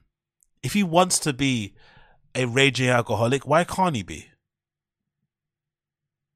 That's the thing that I'm kind of in two minds of now. The contrarian that lives inside of me just wants to say, just let him do what he wants. If he wants to be an alcoholic, if he wants to fuck himself over, damage his liver, shorten his lifespan, look like a fucking exploding, Savaloy, and have that crazy stomach, leave him. He clearly doesn't mind it. I don't see why it's an issue for people that he should stop. I know it's obviously destructive, and maybe some people look at it like, hey man, you got everything in life given to you. You're now in this amazing, not given to you, well, you worked hard for your career, and you got all these amazing, benefits from it. You've been able to be a multi-millionaire many times over because of your, jokes that you tell on stage. You've got the best life.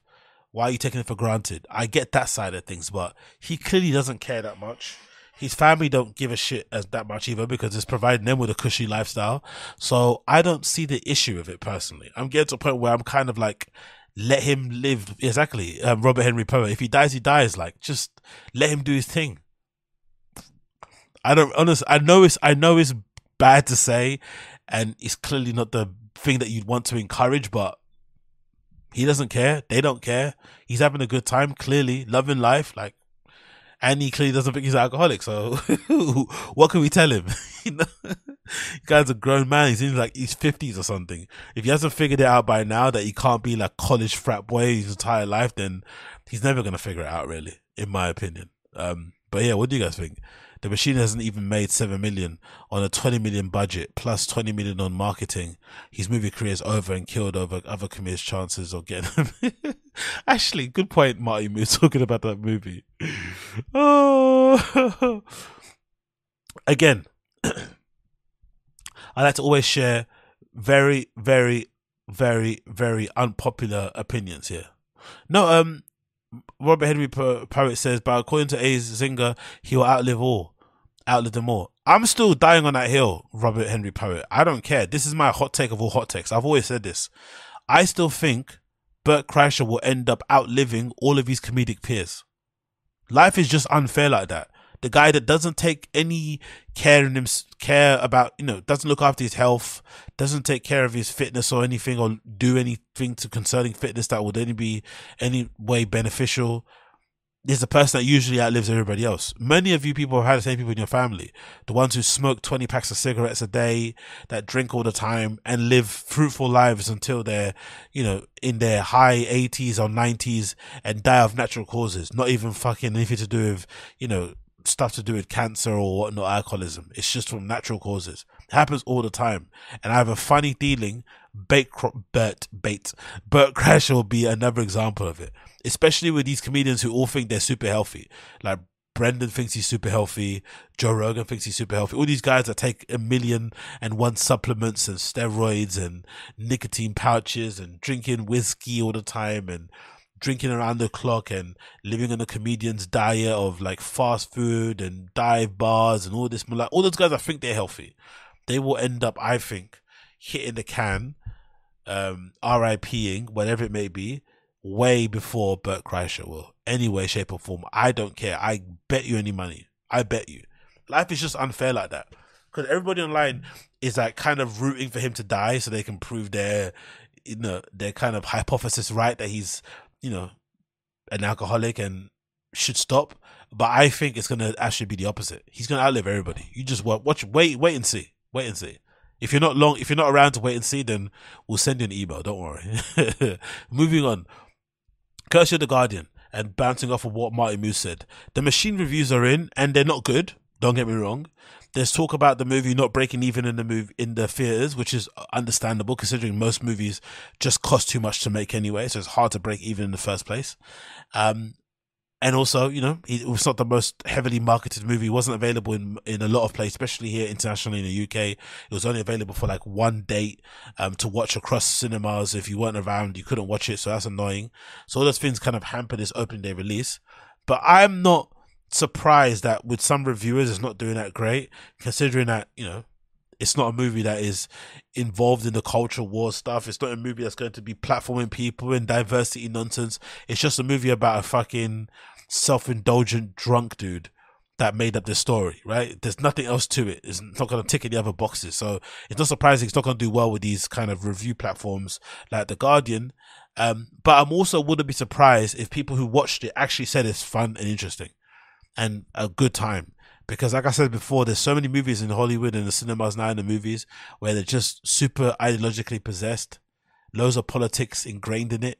It's hard to kind of get in on it and kind of vibe with it and make, have a good time with these sort of things. So it wouldn't surprise me if this movie does well just because it's just decent.